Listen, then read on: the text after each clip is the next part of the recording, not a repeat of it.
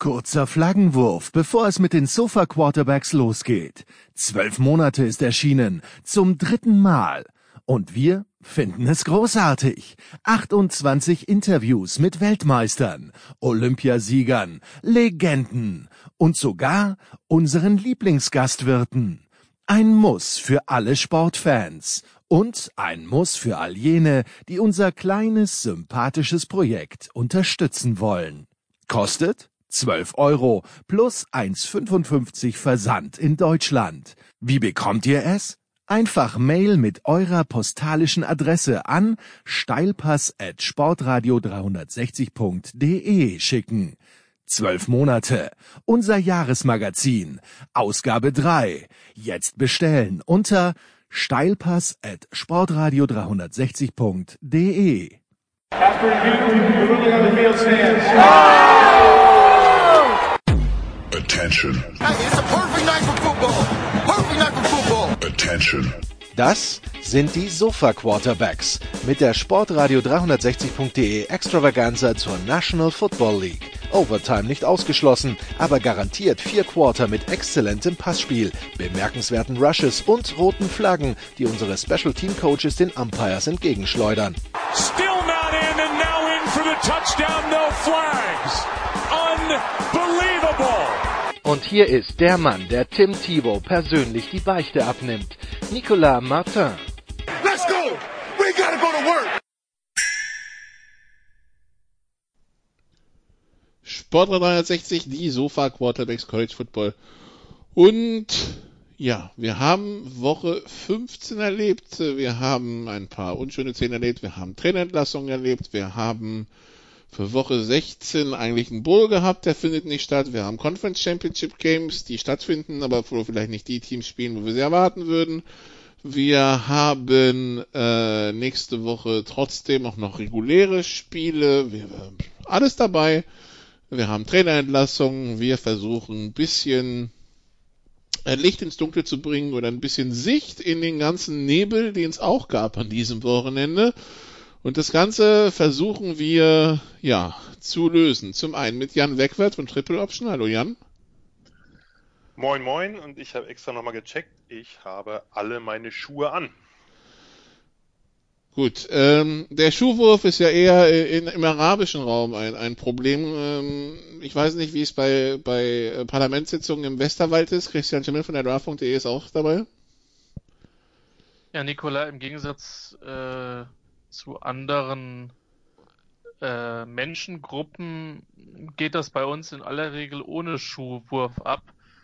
Ich habe leider noch nicht durchsetzen können, dass bei ausgesprochen schlechten Redebeiträgen die anderen Fraktionen Tacker werfen können. Das war bei mir logischerweise noch nie der Fall. Ich persönlich hatte schon hin und wieder mal die Anmut und den Willen, den einzusetzen, habe mich dann aber auf meine Werte der Nächstenliebe beschlossen und finde, das passt heute auch gut, weil wir in diesem Podcast ausschließlich über gute Werte, Moral und Anstand reden. Genau. Richtig, das wollte ich sagen. Moral, Werte und Anstand. Aber während dieser kurzen Ansprache wurden im College 17 Headcoaches entlassen. Erstens das und zweitens kann man vielleicht sagen, wenn Christian dann doch den Schuh mal benutzt bei einer Rede, wäre er der Nikita Khrushchev vom Westerwald. Ich muss halt tatsächlich sagen, meine Relevanz ist an der Stelle noch nicht so groß. Ich arbeite drauf. Man muss die Geschichte nur noch umschreiben. Das haben sie damals da auch gemacht, also egal. Die Geschichte wird uns freisprechen, genau. Ja. So. Und dann, wir wollen ihn nicht vergessen. Er hat ein schweres Wochenende hinter sich, weil seine favorisierten Giants dann doch ein Ei gelegt haben. Dann gab's News aus Texas, die ihn nicht so ganz begeistert haben, und ein Spiel von Texas konnte er sich auch nicht anschauen. Also volles Programm für Sal Mieter. Hallo Sal. Servus, y'all. How come, guys? Yeah, I just caught up on Disney movies and that was fun. Ja, was alles ausgefallen ist, können wir kurz auflisten. Ohio State, Michigan, Texas A&M, Ole Miss, Tulsa gegen Cincinnati, West Virginia gegen Oklahoma, Indiana gegen Purdue, Kansas gegen Texas, Kent State gegen Ohio, Bowling Green gegen Miami, Ohio, Arkansas State gegen Incarnate Word. Da ist die Football-Geschichte natürlich sehr besonders traurig, dass das ausgefallen ist. Washington State gegen California, Oregon gegen Washington. Das hat lustige Folgen. für nächste Woche, beziehungsweise hatte erst Folgen und hat sie jetzt irgendwie doch noch anders. Colorado State gegen Utah State ist auch ausgefallen. Da fangen wir vielleicht an, Jan, da gab es eine Rebellion der Spieler irgendwie, ne? Ja, da gab es eine Rebellion der Spieler. Da ist ja der Head Coach schon vor einiger Zeit entlassen worden und jetzt gab es halt, sagen wir mal, nicht unbedingt die größte Motivation, da noch weiter anzutreten. Von daher ist die Saison von Utah State jetzt endgültig beendet. Außerdem scheint anscheinend die Uni-Präsidentin oder so irgendeinen Spruch abgelassen zu haben. Ich weiß nicht, ob gegen den Headcoach oder gegen den Interims-Headcoach, aber bezogen auf seine Religion und der ist Mormone und es kommt in Utah einfach scheiße.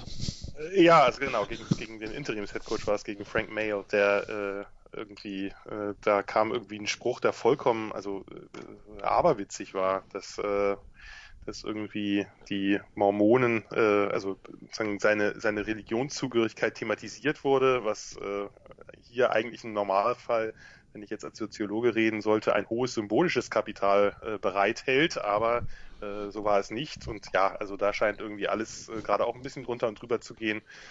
Das ist jetzt aber nicht das einzige Team. Jetzt haben sie immerhin einen neuen Headcoach, nämlich Blake Anderson von Arkansas State, der da rübergewandert ist.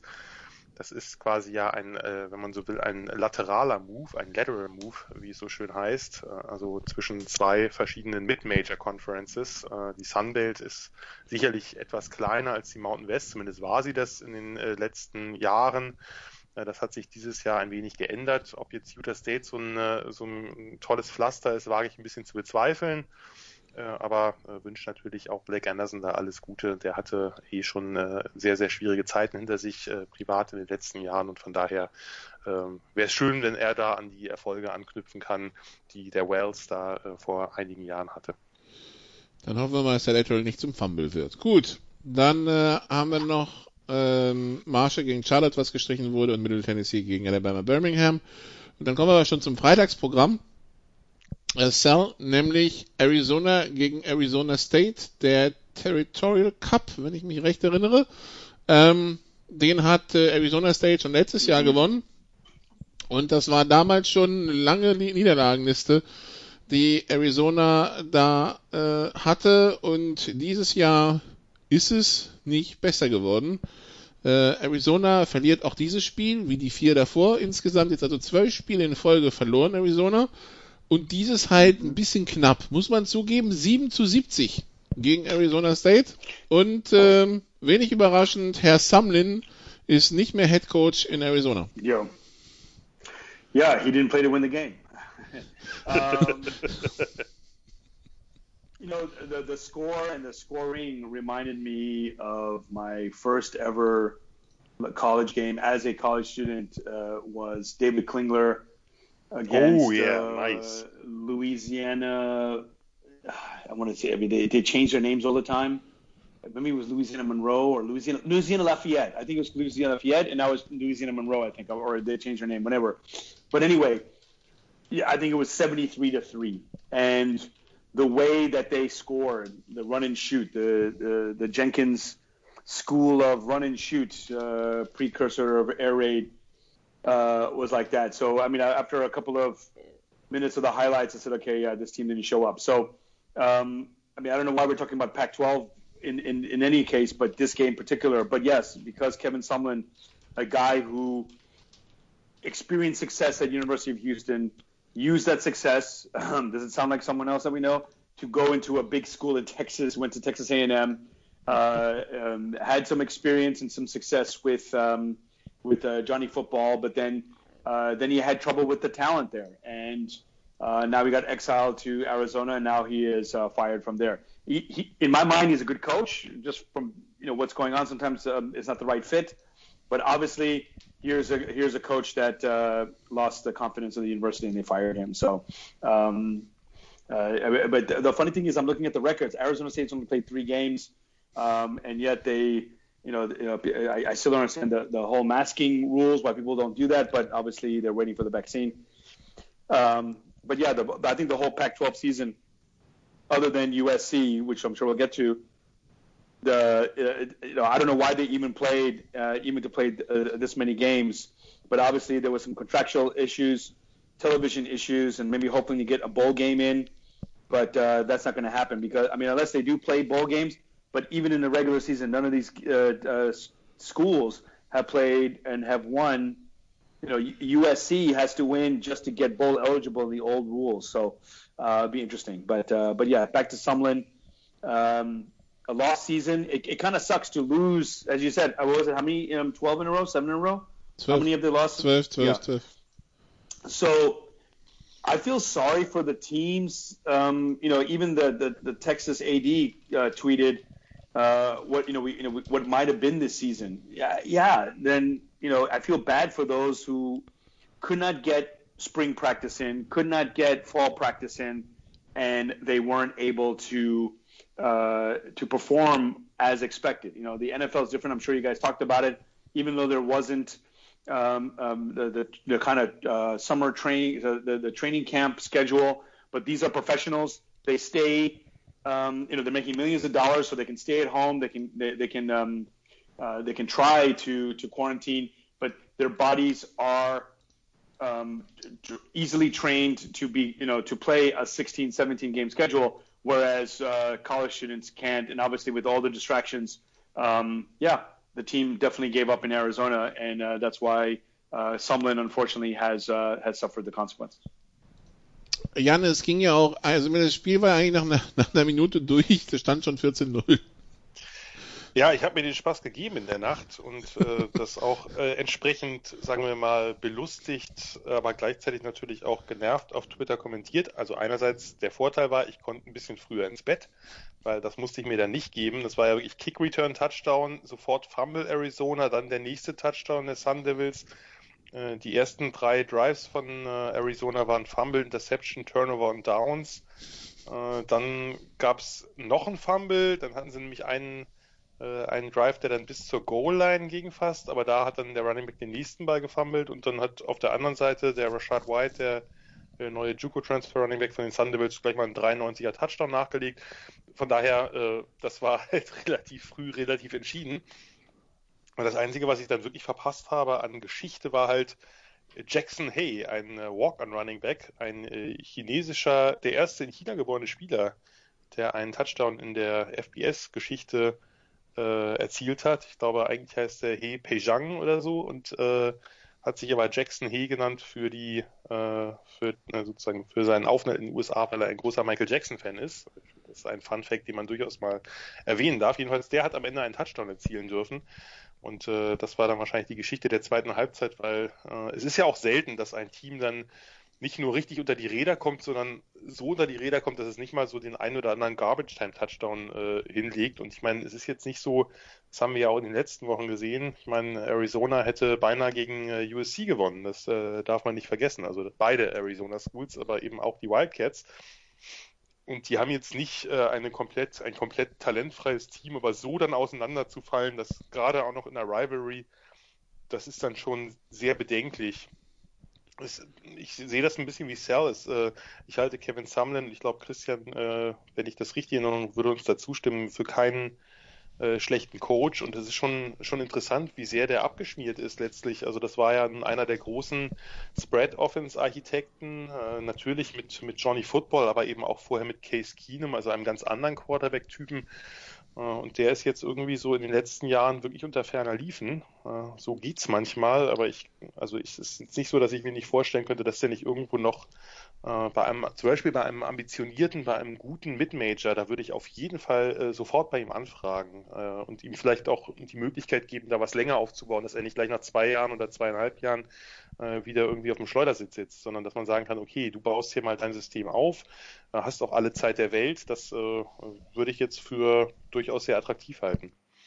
Schon enttäuschend, trotz Jackson, das Spiel nicht wirklich ein Thriller, aber das nur nebenbei. Hier liegt aber einer vor. Da muss ich jetzt nicht ein bisschen wappnen. Und was ich kann auch einen Wok werfen, Christian, wenn Tucker nicht mehr reicht. Du könntest damit erst anfangen, mit einem Wok eine vereiste Bahn runterzufahren. Naja, egal, das nur nebenher. Das sind jetzt aber auch Jokes, die nicht sehr Wok sind.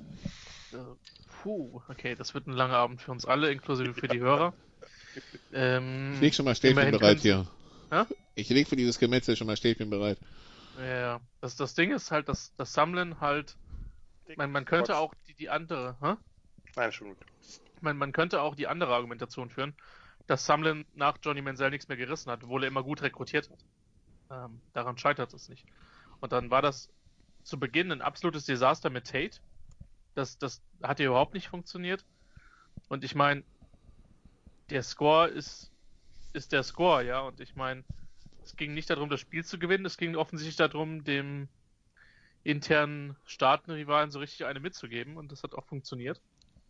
Von daher, ich bin gespannt. Ich bin wirklich gespannt, wie es weitergeht, aber das hätte ich in der Deutlichkeit tatsächlich auch nicht gesehen. Es sah aber letztes Jahr auch nicht so geil aus, wenn wir ganz ehrlich sind. Also letztes Jahr fand ich es schlimm, weil Arizona ja durchaus auch Talent hat. Ja, das ist ja alles andere als eine schlechte Mannschaft, aber es kann einen nach dem Verlauf nicht überraschen, dass man da von Seiten der Unileitung einen Neuanfang wird. Genau, 7 Niederlagen in Folge letztes Jahr zum Saisonabschluss gegen Washington, USC, Stanford, Oregon State, Oregon, Utah und Arizona State und halt 5 Niederlagen in diesem Jahr, macht zusammen 12. Und das ist dann ein paar zu viel. Headcoaching-Record bei Houston von 2,8 bis 2,11, von Sumlin 35,17, bei Texas A&M von 2,12 bis 2,17 51,26, 11-2, 9-4, 8-5, 8-5, 8-5, 7-5 und Arizona die Bilanz 9-20. Also der hatte mal eine 9-8 Bilanz und jetzt ist er halt 9-20. Ja. So schnell kann's gehen. Gut, dann viel Glück Kevin Sumlin bei der Jobsuche. Ist jetzt nicht so, dass nicht ein paar Headcoach-Positionen frei geworden sind dieses Wochenende. Also schauen wir mal. So, Alabama schlägt Arkansas 52-3. Jan, müssen wir uns damit aufhalten oder können wir direkt weiter? Müssen wir wirklich nicht. Das einzig Erwähnenswerte ist, dass Devonta Smith mittlerweile dann auch Return Game brillieren kann und dort einen Touchdown aufgelegt hat und damit mehr Touchdowns sozusagen in den Special Teams produziert hat als die Razorbacks im gesamten Spiel. Ich glaube, das reicht eigentlich aus, weil das war halt genauso deutlich, wie man es sich erwartet hat und da gibt es eigentlich kein weiteres Wort drüber zu verlieren. Gut, du verlierst gleich Wörter über unseren All-Idiot-Team-Nominee, aber erst darf Sale sich äußern zum Spiel im Nebel von Florida, habe ich so auch noch nicht gesehen. In der Dichte, Florida, die Gators haben LSU zu Gast. Und was haben wir über LSU gedacht dieses Jahr, Sal? Aber LSU schafft den Upset und gewinnt bei Florida 37-34. Well, that's SEC football. That's when a team can get pumped up like LSU. And, we talked about it. This is their bowl game. This is the chance for them to redeem their season and have some pride. Obviously, there's some talent there. Maybe, anyone who read my tweet, I didn't say that Texas or any big program has talent.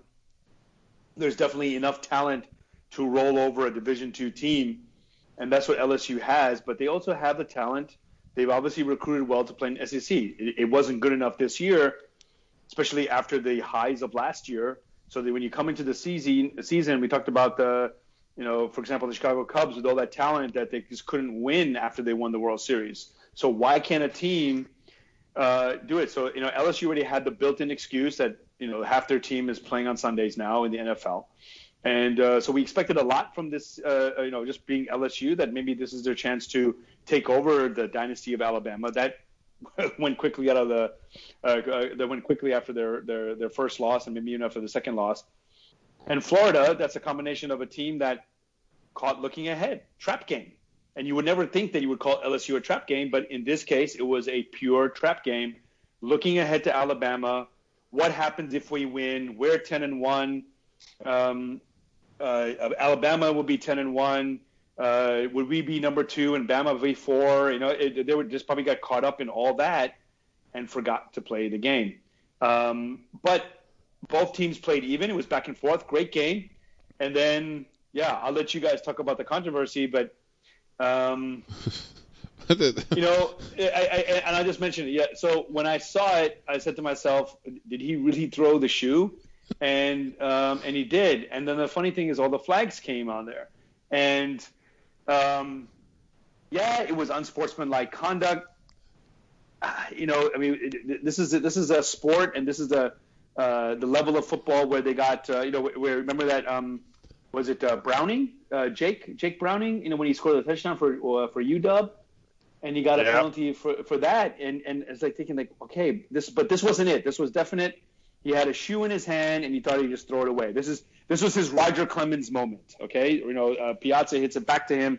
He has a bat in his hand. What does he do? He throws it right at Mike Piazza. This time he just threw it away, and I guess it would be similar to throwing a basketball in the stands just to run out the clock or whatever. So it was unsportsmanlike conduct. Was it worse than DK Metcalf grabbing a camera and showing it? I don't know, but that did not cost the game, and it obviously kept the drive alive. And LSU went down and scored the field goal. So it kind of sucks that this is how Florida's CFP dreams are eliminated. But in my opinion, and I think we all agree that they're gone. But yeah, your thoughts on that? Jan, für mich ist das halt tatsächlich, wenn man das jetzt das unsportliche Verhalten wörtlich nimmt, das hat halt mit Sport nichts zu tun, was er da macht. Ja, also ich finde, die Flagge kann man werfen. Ja, finde ich auch. Als erstes hatte ich gerade noch eine Frage, warum hat Zell darüber geredet, Sport auf einem öffentlichen Platz abzuhalten? Das habe ich jetzt gar nicht verstanden. Irgendwas mit Piazza oder so. Nein, ernsthaft. Ja, richtig. Mike Piazza, okay? Ja, come on. Ja, also das Spiel, ich habe ja wirklich mehrfach mit mir gehadert, ob ich die Spätspiele wirklich noch durchgucken werde. Und dann waren es halt die beiden spannendsten fast des ganzen, ja, etwas mauen Spieltags. Also ich kann für mich sagen, ich fand den Spieltag so mau, dass ich für mich die Entscheidung getroffen habe, ich lasse es sein. So. Ja, das ist durchaus auch legitim. Und dann habe ich halt mit mir ein bisschen gerungen, aber gedacht, ach komm. Und es war ja dann auch ein spannendes Spiel. Das wird halt für ewig ich habe es ja auch geschrieben direkt danach, es wird für ewig in der College-Football-Folklore bleiben, dieser Schuhwurf von Marco Wilson. Ein wirklich unfassbar dummes Play. Ich verstehe auch nicht, ich meine, Dan Mullen, muss man natürlich auch mal sagen, hat sich jetzt in dieser Saison schon das ein oder andere Mal mit irgendwelchen Aussagen in die Nesseln gesetzt. Ja, jetzt hat er ja irgendwas gesagt wie, naja, er hat ihn doch nur weggeworfen und nicht an die Seitenlinie des Gegners und hat auch nicht getauntet. Ja, völlig egal. Das ist einfach, was soll das? Also ich meine, völlig klar, dass man dafür dann die Flagge wirft. Sind genau diese Plays, da passiert das halt. Und ich meine, ja, man macht es dann letztlich daran fest, aber insgesamt war das ja schon auch ein sehr seltsames Spiel, denn mit der Offense, möchte ich sagen, war Florida ja hoch überlegen. Die haben über 600 Yards gemacht und man hatte nicht den Eindruck, dass LSU die eigentlich bedenkenlos stoppen kann, aber sie standen sich halt andauernd selbst im Weg. Und natürlich dazu, Kyle Pitts hat gefehlt auf Seiten der Gators. Das ist natürlich extrem bitter gewesen. Auf der anderen Seite haben bei LSU ja, das ist ja sowieso ein völlig gerupftes Team. Natürlich einmal gerupft durch die letzte Draft, dass da irgendwie fast alle Starter abhanden gekommen sind. Dann sind ja jetzt noch einige Spieler mit Opt-out schon, Terrace Marshall unter anderem. Also eigentlich alle Spieler, die irgendwie Richtung Draft schielen. Weitere Spieler haben den Opt-out gewählt, weil sie vielleicht transferieren, wie der Ari Gilbert, der Top-Freshman-Tight End. Dann waren auch noch ein paar Spieler verletzt, wie Derek Stingley, ihr bester Spieler überhaupt. In der Secondary haben insgesamt ein paar Starter gefehlt. Mit ihrem DC spielen sie eigentlich zu 10, ja? Genau, dann haben sie, ich lasse den Pellini das jetzt mal außen vor, dann haben sie auch noch ihren einen Starting Corner, ihren anderen Starting Corner haben sie halt am Anfang doch durch ein Targeting verloren. Also da hat ja überhaupt nichts mehr, das war ja wirklich ein absolutes Rumpfteam und das musste halt klar beherrschen. Das klingt jetzt ein bisschen nach Rudi Völler, aber ist wirklich so. Und da haben sie ja irgendwie Turnover und Downs an der 1-Yard-Linie. Ein Pick-6 nach einer schlechten Entscheidung von Kyle Trask. Dann diese vollkommen absurde Interception in der Red Zone, wo Trask den Ball da aus dem Rollout auf Tony wirft, der den mit der Hand berührt oder abfällt zum Helm eines Verteidigers. Der Ball prallt da ab, fliegt zurück zu einem anderen Verteidiger, der eigentlich irgendwie schon halb out of bounds war, sich dann aufrichtet, die Knie noch drin hat und dann im Knien quasi den Ball abfängt. Passiert auch so nicht so oft. Dann lässt sich Kyle Trask sacken direkt vor der Halbzeit mit ein paar Sekunden auf die Uhr, fummelt, dadurch kann LSU noch ein Field Goal schießen, geht dann halt mit 24-17 in Führung. Es war ja also vollkommen absurd, was Florida trotz großer Überlegenheit in der Offense, wie oft die sich da in den Fuß geschossen haben oder wie viel Freak Plays auch einfach passiert sind.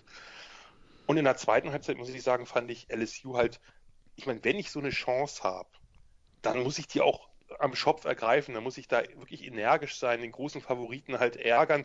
Und dann waren die so extrem konservativ, dann stehen sie an der 1, da kommt nur ein Field Goal bei rum. Oder auch dann bei dem letzten, also bei dem Game-Winning Field Goal dann, ne, das ist ja dann nach der Schuhnummer, also es war Ausgleich, also Florida kam halt in dem Spiel ja zurück, gerade Kadarius Toney hat da ein super Spiel gemacht, den hat die Defense überhaupt nicht stoppen können, sie haben es auch relativ oft versucht in Man-to-Man und das ist, ja, haben wir jetzt ja schon ein paar Mal gemerkt, dass das vielleicht gegen die Top-Receiver nicht so eine gute Idee ist, wenn man da mit den ganzen Ersatz-Cornerbacks spielt, erst recht nicht. Und dann kommt halt dieser Schuhwurf. Eigentlich hatte Florida, das war Ausgleich, Florida hätte den Ball bekommen und so wie die den Ball bewegt haben in der zweiten Halbzeit, wäre es jetzt nicht unwahrscheinlich gewesen, dass sie das gewonnen hätten, sagen wir mal so.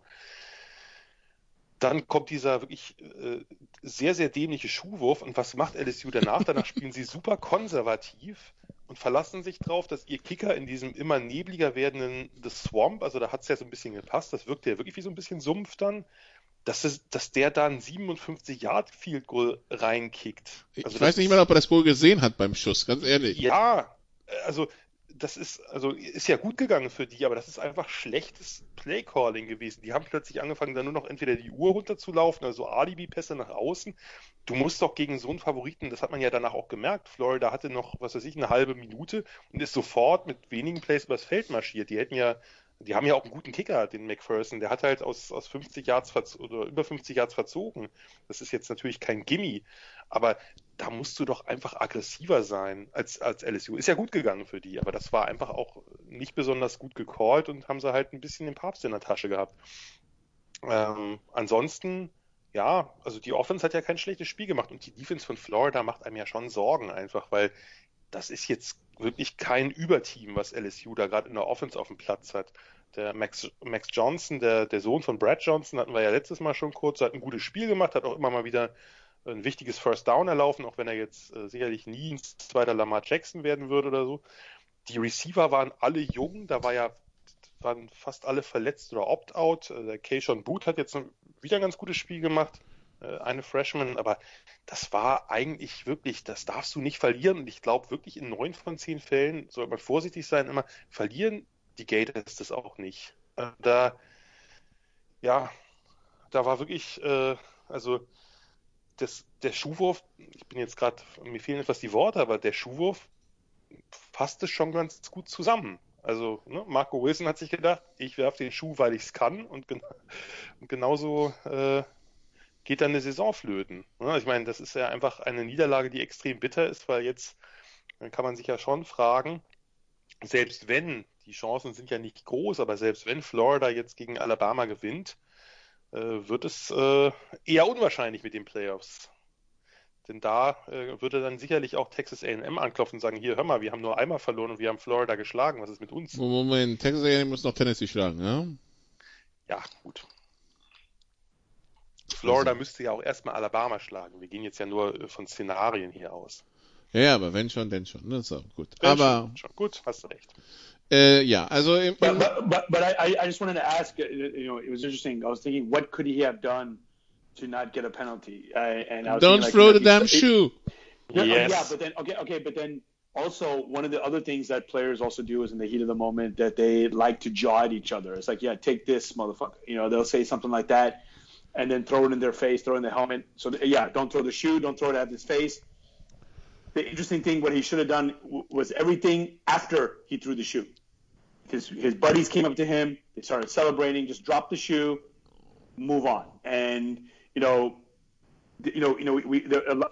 there's some justification to that Browns player that threw the flag back at the referee because the referee threw it in his face and blinded him. But in the heat of the moment, that could happen. But yeah, the way he threw it was terrible. But yeah, just drop it and move on. And but you're right. I like what you said. You still had to make that long field goal in that fog, in that rough situation, in that tough pressure situation. Kind of like what Justin Tucker did. So it was good. Yeah. Nun ja, also Florida war Favorite mit 23 in diesem Spiel, ist knapp nicht aufgegangen, aber ja, kann aber passieren, so ein kleiner Verkehrsunfall. Apropos Verkehrsunfall. Christian, Miami gegen North Carolina. Miami war zu Hause Favorit mit 3 gegen die Tar Heels. Dann kamen 2 Running Backs, namentlich Michael Carter und Javonte Williams. Die sind insgesamt 47 Mal gelaufen für 544 Yards und 5 Touchdowns. Insgesamt macht die Offense von North Carolina 778 Yards gegen Miami und so muss man sich nicht wundern, dass North Carolina das Over-Under fast alleine schafft. Das war 71. North Carolina gewinnt 62-26 und bei Miami muss man sich fühlen wie von so einem US-LKW überfahren, oder? Ich verstehe halt nicht, warum North Carolina den Ball nicht öfter geworfen hat. Auch aus Respekt gegenüber Miami. Ja. Die haben es dann noch einmal gemacht vor der Endzone. Florida und ACC enttäuscht halt einfach nie. Das war ein guter Rhyme. Ja, das war hervorragend.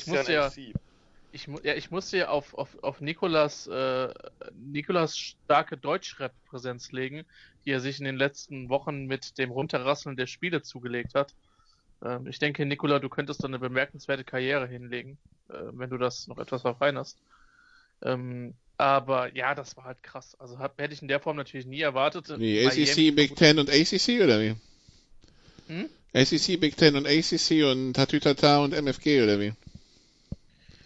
Nee, die ausgefallenen Spiele, da bist du in einem Mordstempo die letzten Wochen gewesen. Hast auch keins ausgelassen, selbst wenn es noch so unwichtig war. Es mussten halt alle genannt werden.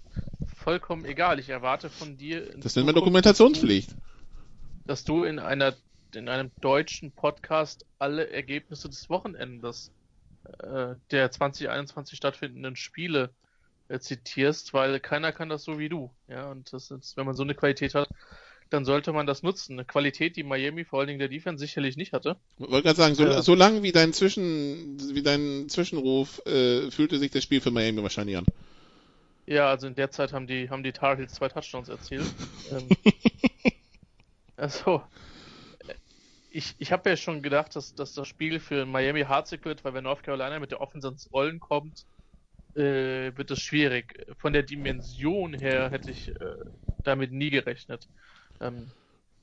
Letztlich muss man ja sagen, dass der Score am Ende noch knapper ist als der Spielverlauf über weite Strecken.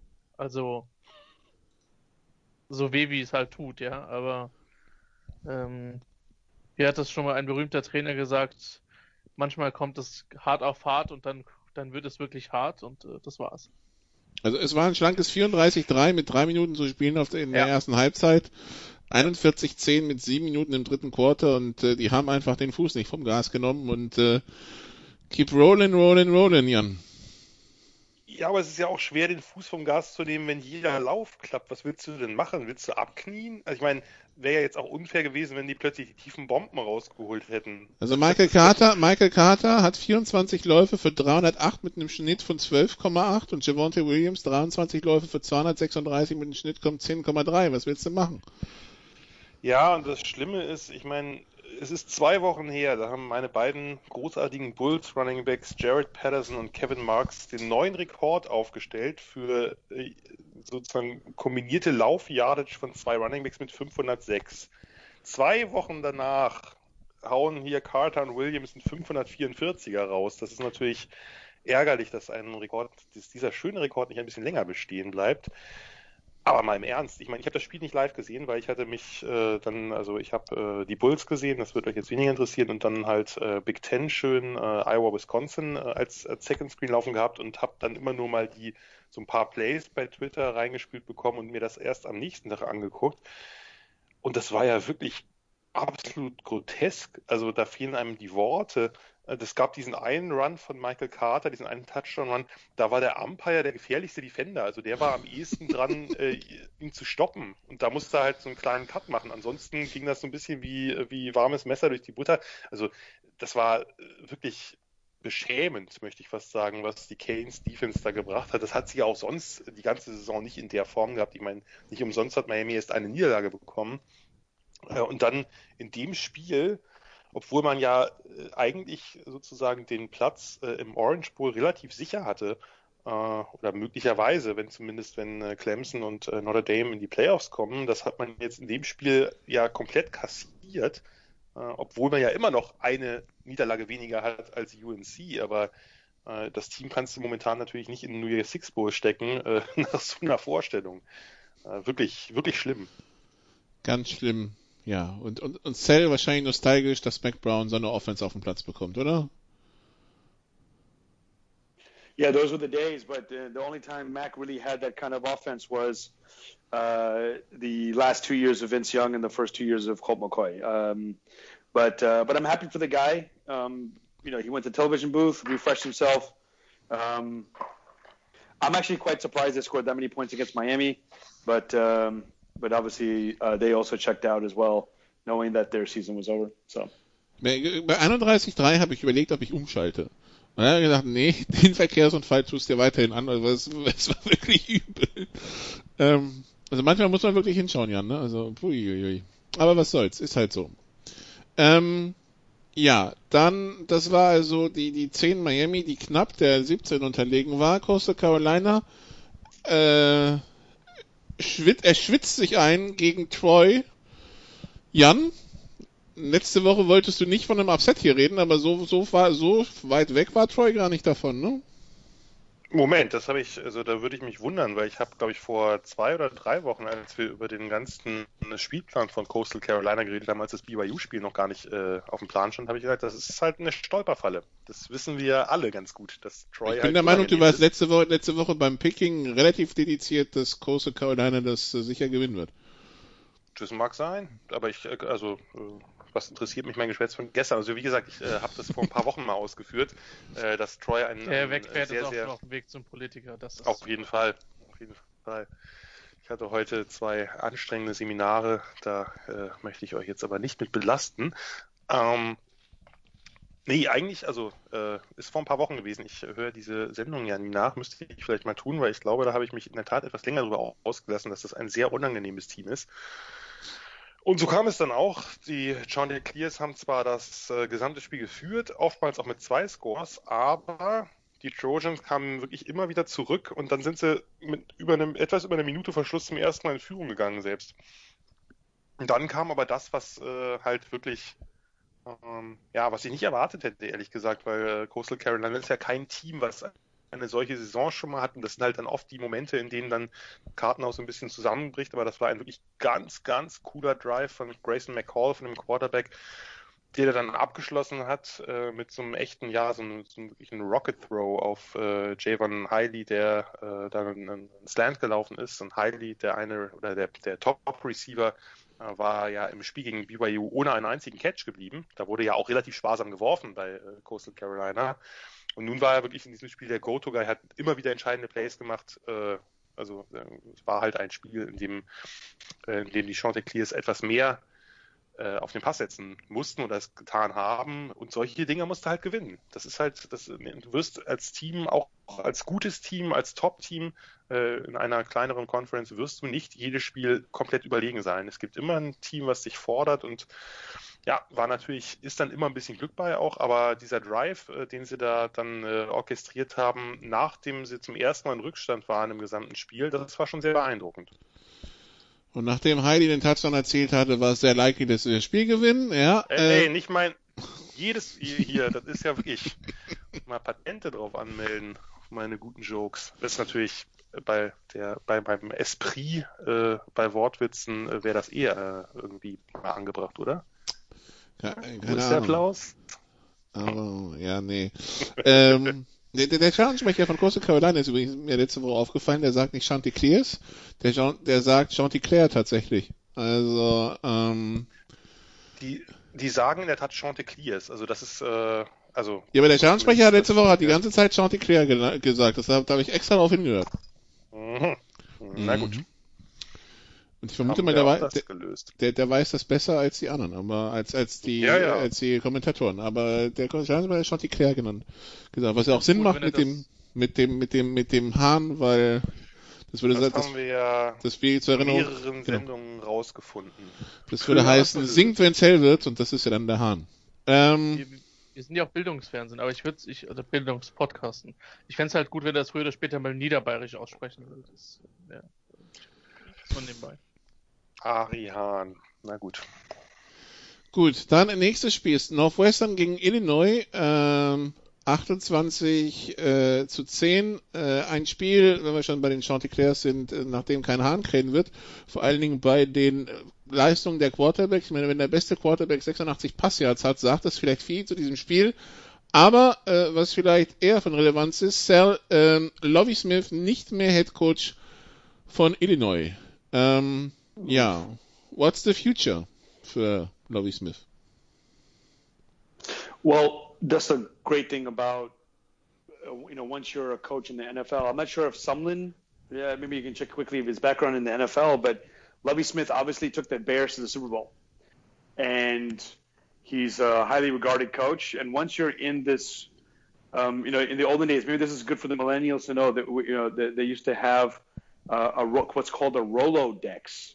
It's a thing where you rotate little harder pieces of paper with everyone's number. And this is what you used to have in the past instead of having all the numbers on your phone saved to the names. You actually had to know people's numbers. And you had a Rolodex. Diese drehbaren Telefondinger, ja, ich weiß jetzt, was du meinst. Yeah, genau, yeah, exactly. No, not for, you're not a millennial, I hope not. But I'm just giving, so when you say in the Rolodex, so once you're in the coaching Rolodex, and of course you've made a network, whether you played or worked in the NFL, you've impressed some coaches, you used to make a couple of calls, and so Lovie Smith, I think the future for him is to probably work as a defensive coordinator somewhere, work in a defensive team, and then work his way back in there. And maybe this could be a good time for him to go back to the NFL, there's always going to be, this is an unfortunate thing. I'm not talking about it in a positive way, like, oh, this is great to be an African-American or minority coach.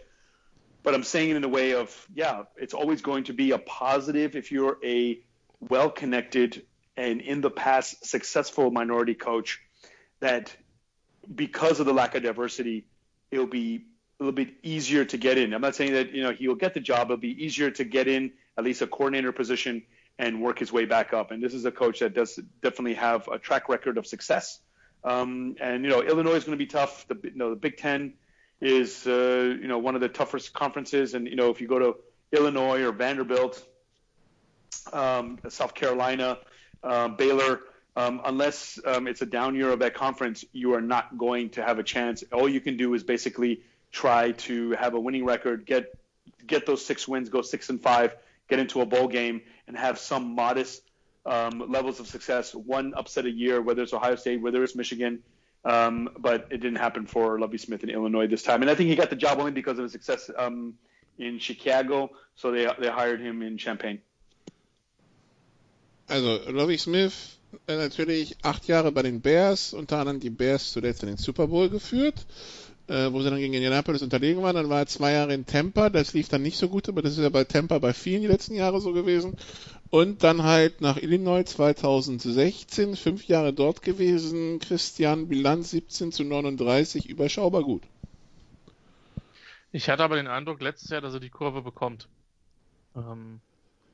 Auch weil das Recruiting ein bisschen besser geworden ist, weil er ein paar Spiele gewonnen hat, aber ist dann nicht eingetreten. Ich glaube trotzdem, dass der irgendwo als Coach logischerweise unterkommen wird. Und er muss jetzt für sich halt die Entscheidung treffen, ob er das auf NFL-Niveau machen will oder ob er weiter im College bleiben will. Ich kann mir schon vorstellen, dass es da auch Möglichkeiten gibt, da als Cheftrainer unterzukommen. Ich finde es ja fantastisch, dass ihn die Bears nach einer 10-6-Saison gefeuert haben, aber ja, gut. Ja. Ich hatte es ja schon gesagt, ich verstehe das ehrlich gesagt nicht so ganz, denn das, was er letzte Saison da geleistet hat, das hat erwartet, wirklich niemand. Und ich hätte mit der Big Ten setze ich mich ja etwas intensiver auseinander immer in meinem Preview und habe auch diverse Seiten da konsultiert und das ist absolut, also niemand hat damit gerechnet, dass Illinois nicht Letzter wird. Und dann spielen sie ja eine wirklich sehr, sehr gute Saison, eine 6-6-Saison, qualifizieren sich für einen Bowl, schlagen unter anderem halt das da noch ungeschlagene Wisconsin vorher. Und jetzt haben wir eine Saison, die ja wirklich sehr, sehr schwierig verlaufen ist. Natürlich grundsätzlich für alle Teams, aber für Illinois besonders, weil die hatten dann Spiele, wo ihre ersten 3 Quarterbacks ausgefallen sind, zwar relativ kurzfristig, 2 davon, und dann musste der Fourth Stringer ran und der musste, glaube ich, 3 Spiele spielen oder 2,5 Spiele spielen und das ist natürlich etwas, da gewinnst du halt nichts. Das ist doch völlig klar. So, und die haben jetzt nicht komplett schlecht ausgesehen. 2-5 klingt natürlich jetzt mau und der Anfang gegen Wisconsin, das war natürlich ein totaler Reinfall. Aber danach war das jetzt, gab es jetzt echt Schlimmeres als Illinois sich anzugucken. Und von daher kann ich jetzt ehrlich gesagt gerade in dieser Saison nicht verstehen. Also ich hätte jetzt schon gedacht, dass man ihm die nächste noch gibt, weil er ja eben auch mit Isaiah Williams einen Quarterback recruited hat, der jetzt vielleicht nicht unbedingt Quarterback-Maße hat, aber schon ein größeres Talent war aufgrund seiner Quickness und seiner Athletik. Wie gesagt, ich kann's nicht ganz nachvollziehen. Letztlich ist Illinois ein undankbares Pflaster in der Big Ten und müssen sie sich jetzt halt einen neuen holen. Kann ja alles sein, dass es besser läuft, aber ich hätte ihm auf jeden Fall noch ein Jahr gegeben, weil dieses Jahr ist eigentlich völlig aussagelos, gerade für Illinois. Wenn dich ein 18-Punkte-Sieg gegen Nebraska nicht rettet, was dann? Nun. Ich habe extra keine Ergebnisse genannt.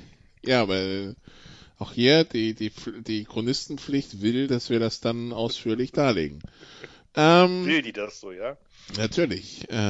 Transparenz ist das Stichwort, Jan. Transparenz. Gut. Sehr transparent waren wahrscheinlich auch Defenses in der Pac-12, Christian. UCLA gegen USC.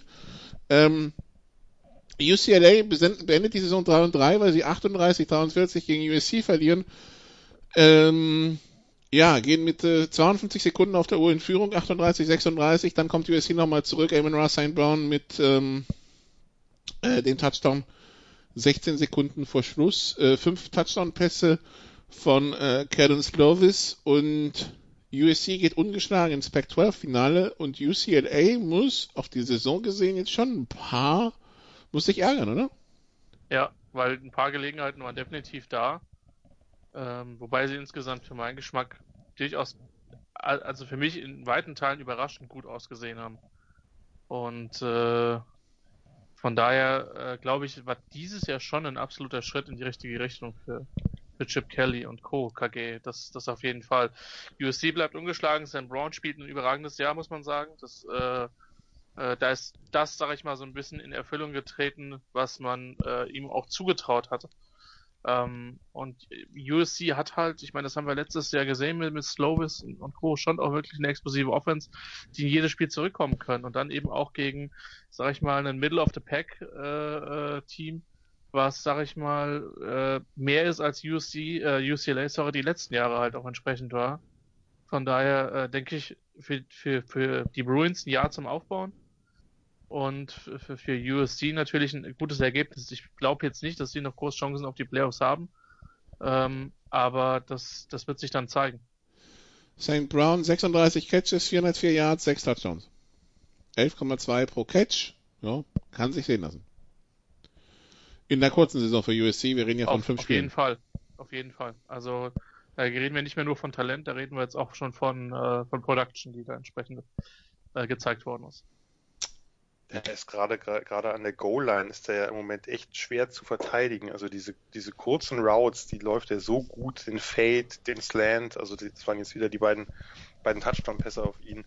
Das ist schon echt der wird jetzt wahrscheinlich athletisch nie der ganz große Wow-Spieler werden, aber der ist halt technisch, sieht das schon sehr, sehr weit aus. Also das ist schon ein interessanter Prospect dann auch.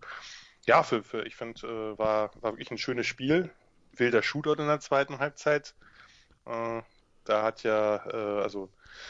Chip Kelly hat da wirklich eine schöne Offense gehabt, die auch ab und zu mal Tempo wie in alten Oregon-Zeiten drin hatte. Positionswechsel, das sozusagen sein ganzes altes Arsenal mit Running Backs, die zu Receiver werden und andersrum mit Demetric Felton, der Running Back, der dann viel als Receiver eingesetzt wurde. Dann hat er einen Receiver zeitweilig mal einfach im Backfield die ganze Zeit, also einen Drive lang aufgestellt. Das sah nicht schlecht aus. Und Dorian Thompson-Robinson, der Quarterback, der macht sich langsam. Das ist immer ein Playmaker gewesen, aber der hat halt unfassbar viele Böcke drin gehabt und die hat er so ein bisschen reduzieren können. Also ist jetzt noch nicht fehlerfrei, aber das ist schon eigentlich eine spannende Offense, die sie da haben. Und ich weiß jetzt nicht, ob das schon als das 19. Leben, ich führe ja Buch von Clay Helton gilt, denn letztlich waren sie ja kurz vor Schluss zurück, aber dann haben sie ja ihren besten Drive am Ende ausgepackt. Ne? Also das erste lange Kick-Return und dann dieser wirklich sensationelle Wurf von Slovis auf Tyler Vaughns da an der Seitenlinie in eine Doppeldeckung rein. Also Wurf war gut, sehr gut, Catch war sensationell und dann eben Amon-Ra St. Brown. Ja, sie haben sich halt mit 3 wirklich sehr engen Spielen, mit teilweise großen oder sehr späten Rückständen halt eine ungeschlagene Regular Season durchgerettet. Schwer jetzt Helton zu entlassen, ne? Also geht immer, aber ist halt schwierig, ja. Ja, aber damit sendest du natürlich auch ein Signal an... Also siehe Louis Smith mit 10-6 feuern, ja, also geht immer. Genau, ja, da möchte ich jetzt auch nicht mehr zu dem einen oder anderen... Oder Jim Caldwell mit Jim Caldwell mit 9-7 oder so, ja, also... Ja, da machst du dir... damit sendest du natürlich auch ein Signal. Natürlich kannst du sagen, ja, das zeigt, dass wir jetzt irgendwie ganz hohe Ansprüche haben und ganz oben angreifen wollen, aber wenn du eben kein Team bist, was das dauerhaft tut, USC hat das natürlich eine Zeit getan, aber die Zeiten sind jetzt auch schon ein bisschen her, dann sendest du vor allem das Signal, dass jeder eigentlich jede Saison auf dem Schleudersitz sitzt. Und das kann es ja eigentlich auch nicht sein. Also irgendwann müssen sie sich halt auch mal entscheiden, weil das Problem ist ja, das hatten wir ja jetzt schon ein paar Mal besprochen, dass Clay Helton, als Headcoach kann man von ihm halten, was man will, aber er ist ein hervorragender Recruiter gewesen und ist in den Recruiting-Rankings jetzt im letzten Jahr komplett abgeschmiert, weil einfach natürlich jeder Konkurrent um einen Talent sagen kann, hier guck mal, der ist doch eh nicht mehr lange da, willst du nicht lieber zu uns kommen, bei uns ist Stabilität und das kann sich USC jetzt nicht dauerhaft erlauben, also irgendwann müssen sie mal sagen, okay, Helton bleibt und zwar dauerhaft, also länger, wir planen mit ihm oder eben sagen, okay, wir machen den Schnitt, das ist natürlich jetzt in dieser Saison etwas schwierig, es sei denn, die kriegen jetzt im Championship-Game gegen Oregon richtig auf die Glocke, aber davon würde ich jetzt aktuell nicht ausgehen. Nun ja, also also USC überlebt gegen UCLA, Iowa schlägt Wisconsin 28-7. Es steht zu notieren, dass Wisconsins Offense weiterhin nur noch ein Schatten ihrer selbst ist. Und Jan, in unserem All Not Smart Football Team, Emir Smith Marset, First Team oder Second Team? Ja, wir haben ja so viele Kandidaten, also das ist schon aktuell nur Second Team, weil sich da ja so viele beworben haben in den letzten Jahren, aber... er schießt sich nicht in den eigenen Fuß, sondern, ja... Ja, er macht seinen zweiten Touchdown mit einem langen Slant, den er halt dann in die Endzone läuft und will ihn aber nicht reinlaufen, sondern will ihn mit einem Salto veredeln. Und dieser Salto, oder was es halt sein sollte, der führt dazu, dass er sich beim Aufkommen verletzt. Ein bisschen Nikolai Müller-Style, wie ich es direkt kommentierte. Also Smith Marset könnte sich auch beim HSV bewerben, aber offensichtlich mit nicht ganz so schlimmen Konsequenzen, zumindest nach meinem aktuellen Stand. Auf jeden Fall ein weniger smartes Play für auch Wisconsin wird sich ärgern, also nicht nur über diese Dämlichkeit, sondern wenn man sich anguckt, wie leicht die hätten ungeschlagen durch die Saison gehen können. Ich bleibe dabei, dass das ein bisschen auch an der Position des Quarterbacks Petras liegt, der mir nicht sehr gut gefallen hat und der in den ersten 2 Spielen haben sie halt sehr knapp verloren und Comebacks ermöglicht, gerade gegen Purdue. Das hätte auch eine ungeschlagene Saison sein können. Und das war so ein bisschen das, was ich vorher, sagen wir nicht erwartet hatte. Das wäre jetzt zu viel gesagt, aber Iowa hatte bei mir doch ein relativ hohes Standing. Auch gegen Northwestern lagen sie ja mit 17-0 vorn. Das musste dann natürlich gewinnen. Dann wäre vielleicht auch noch ein bisschen hochkarätigeres Championship-Game, aber darüber lässt sich natürlich immer streiten. Über die Championship Games und was da passiert ist, reden wir gleich noch. Was wir noch sagen können, BYU schlägt San Diego State 28-14, Colorado verliert gegen Utah 21-38 im Schnee von Colorado, wenn ich es richtig auf dem Schirm habe. Baylor verliert 42-3 gegen Oklahoma State. Christian, Maryland gegen Rutgers war dann der Assi-Move der Woche? Oder vielleicht sogar des Jahres?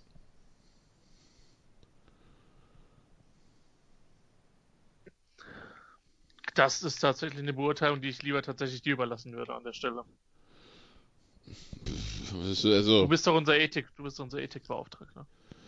Naja, also wenn du den Quarterback am Boden hast und sein Schuh in deinen Händen, dann hast du natürlich, du hast 3 Optionen. Option Nummer 1 ist die langweiligste, du lässt einfach los. Option Nummer 2 ist, du nimmst den Schuh und wirfst ihn weg, das haben wir ja, ne? Option Nummer 3 ist, du drehst so lange, bis es bricht. Und dafür hat sich dieser Spieler von Maryland entschieden. Ja. Also das habe ich so in der Form tatsächlich noch nicht gesehen. Also den Schuh und den Fuß, ne? Das Drehen, klar. Das war eine... Ich weiß nicht, ob ich viel dreckigere Aktionen... Also es ist halt auch schwer, noch viel dreckiger zu sein. Es sei denn, du erwürgst halt einen Gegner oder... Keine Ahnung. Diese Sue-Geschichte damals, die nicht besonders erfreulich war. Naja, wo man halt auch bei Rodgers draufgetreten ist. Nee, ich weiß schon. Albert Hainsworth damals gegen... Ja, Stumping Hainsworth. Was war das gegen? War das gegen Gerard? Ich glaube ja, oder? Gegen Andrew Gerard? Könnte sein, ja.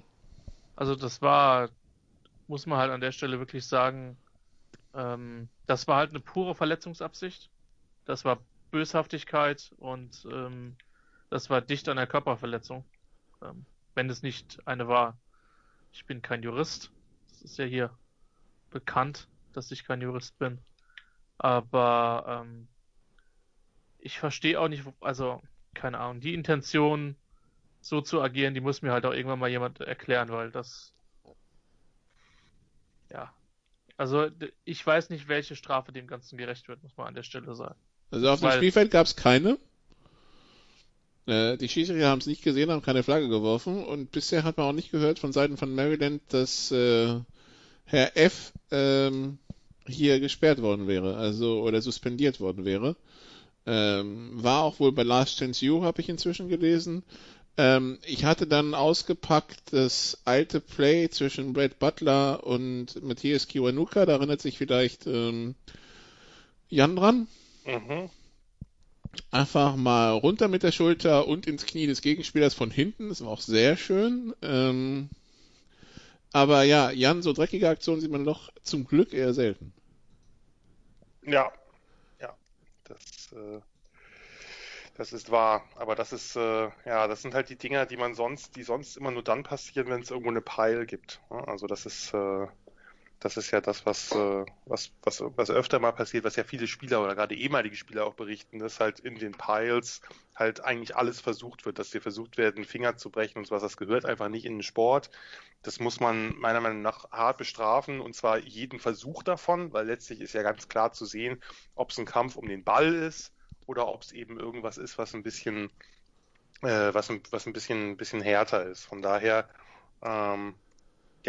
müssen wir nicht drüber reden, absolut unmöglich und darf gerne sozusagen reviewed werden, später eben von der NCAA oder von den einzelnen Conferences und dann eben auch harte Strafen ausgesprochen werden. Das gehört sich einfach nicht und ich meine, wir hatten das in etwas kleinerem Maße ja auch bei dem Spiel von Alabama gegen Arkansas, dass Devonta Smith da eben auch bei einem Tackle eben nochmal weitergedreht wurde, eben bis es nicht mehr geht oder so, das ist einfach unmöglich. Also das sind halt die Plays, die raus müssen und die, glaube ich, auch relativ einfach raus können. Das ist was anderes als Bang-Bang-Plays, wo man nicht immer ausweichen kann. Es sei denn, man verpasst bewusst den Tackle.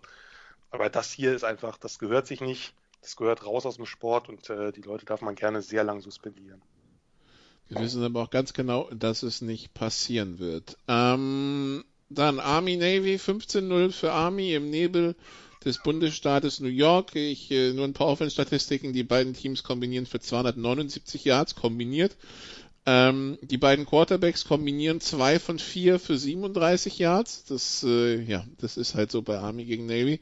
Und das Spiel ist ein bisschen untergegangen, weil halt anderer Sport stattgefunden hat. Aber wie gesagt, das Ganze im Nebel vom Michie Stadium in West Point, New York. Ein Punkt dafür noch, für diejenigen, die nachgucken wollen, weil es einfach ein Play gab. Vor den Augen Donald Trumps übrigens, ja. Das ist auch sehr schön, aber es gab hier der X-Reverse Safety, der sozusagen ein echter Reverse, also nicht nur ein End-Around, und der Receiver bewegt sich immer weiter in eigene Endzone. Ein Verteidiger, den will er noch umlaufen und denkt, ach, das kriege ich hin, wenn ich einen kleinen Umweg über die Endzone mache. Und da wird er dann getackelt. Das war also einer der dämlichsten Safeties, die ich überhaupt je gesehen habe, muss ich so deutlich sagen. Also das waren irgendwie, glaube ich, das war irgendwie an der 15-Yard-Linie oder so, fing der Spielzug an und er ist halt 3 Yards in der Endzone getackelt worden. Das war nicht so schlau. Gut, und dann Mississippi State verliert gegen Auburn Cell 24-10. Und Auburn denkt sich, komm, wir haben $22 Millionen auf dem Konto, die können mal raus und feuert Gus Malzahn. Yeah, I would say it's a similar situation. I'm trying to think. What would be the best way to say this? So Malzahn, he obviously won a championship with Cam Newton. And just like with LSU last year, I can see that this is if Ed Orgeron wants to see his future or how it could go, this is how we can see it. It's like, yeah, you can win a championship one year, but then then it strikes midnight. You know, I said I was watching Disney movies. The ball is over. You won a championship. I think the usual thing that Bill Simmons says is that you have a 5-year grace period to enjoy the championship. And then you think to yourself, okay, what can you do now, or what have you done for me lately? And Auburn is no longer on par with Alabama. If anything, their thing, Alabama, they're going to roll through their schedule and hope that they don't stumble against Auburn, because it will just mean that they'll have one loss going into the SEC championship game. Auburn has to play that they hope that game will get them into the SEC championship game or into a possible bowl contention. Remember that one year they had 2 losses going in. Would they be able, or I think they had 2 losses and not going to the SEC championship game. They had a strong enough schedule. Could they be able to make the CFP with 2 losses? Those days are now gone. And that's the thing with Auburn. They're always going to be second cousin to Bama, and they're never going to be in contention unless they beat Alabama with the undefeated record, which is what they had that season. A great season for them, magical ride.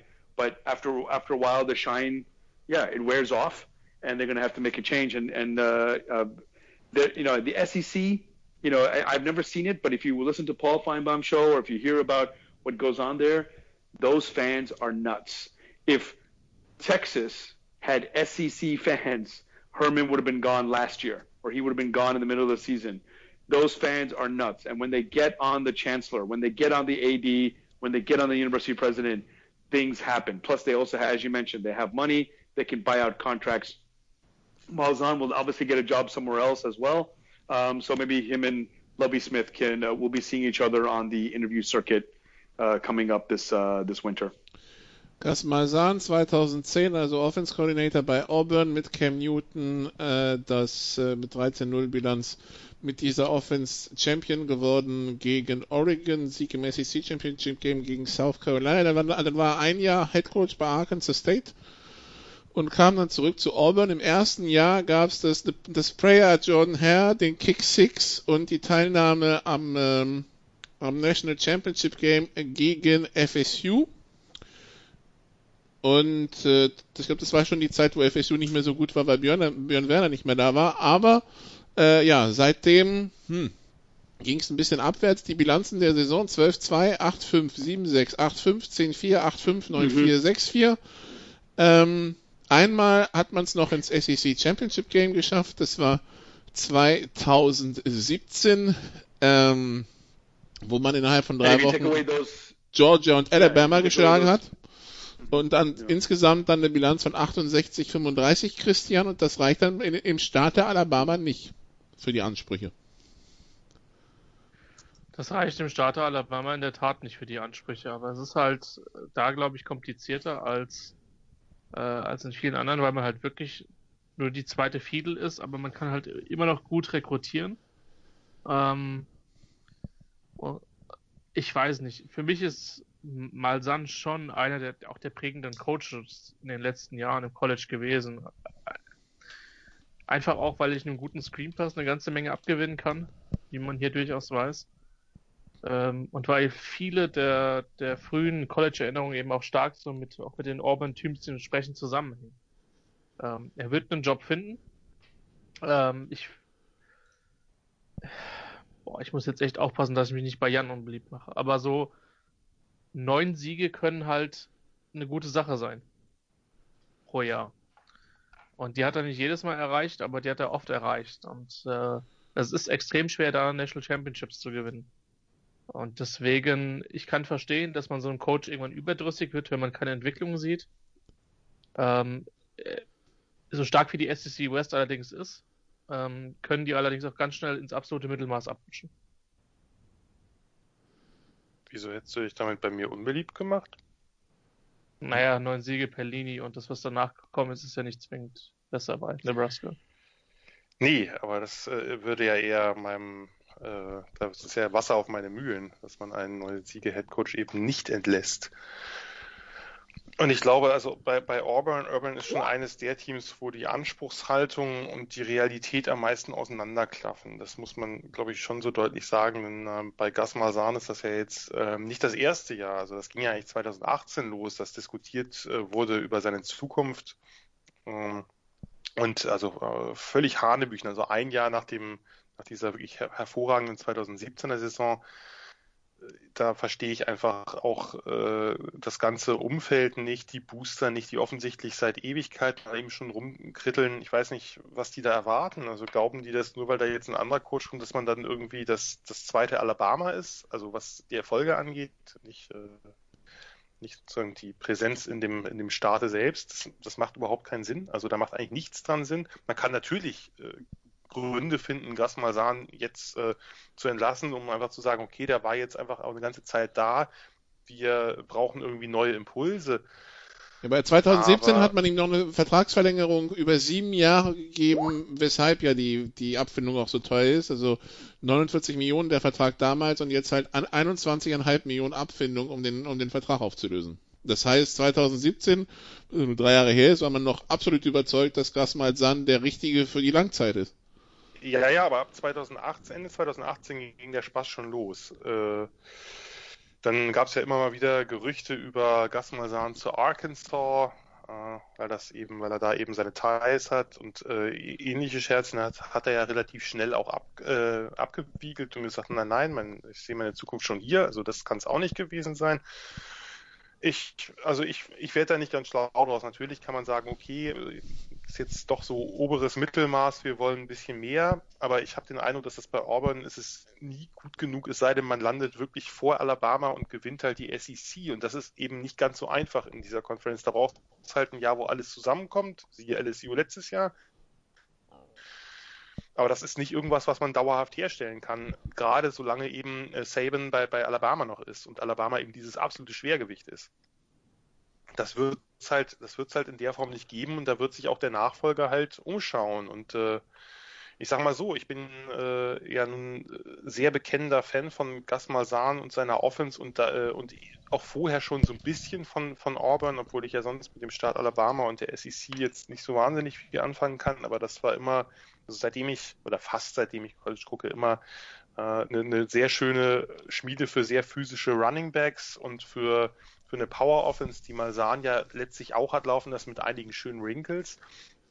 Und wenn jetzt wirklich so etwas passieren sollte, wie das Hugh Freeze da vielleicht... Der Vorgänger von Malzahn übrigens bei Arkansas State, muss man auch nochmal erinnern, ne? Richtig, dass der da nun irgendwie ran muss oder ran darf, dann ist meine Sympathie auch sofort auf Null und Und ich werde großer Nick Saban-Befürworter. Wer hätte es gedacht? Ja, und weil es die Welt natürlich nicht allein erschüttern kann, dass Jan dann zum Nick Saban-Fan wird, Christian, der Nachfolger von Hugh Freeze wird spekuliert, wäre bei Liberty dann Art Briles. Und dann ist alles egal. Ja. Ja, dann ist alles egal. Art Briles, der schon der die letzten 2 Jahre bei der Highschool gecoacht hat und der schon gekündigt hat. Also er bringt sich quasi schon in Position. Und davor halt bei den Guelfi Firenze war. In Italien. Und dort noch in der Nacht oder direkt am nächsten Morgen des verlorenen Championship Games weggeflogen ist.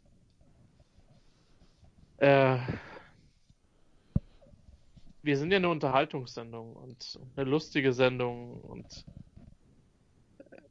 mir fällt da ehrlich gesagt relativ wenig zu ein, weil man muss natürlich sagen, dass es auf einer gewissen Ebene absolut passend wäre, weil ja auch Liberty, ich meine, der Name an sich ist ja schon ein purer Hohn, wenn man sich die Werte und die Normen, die dort vorherrschen, einfach mal anschaut. Und Freiheit, Alter!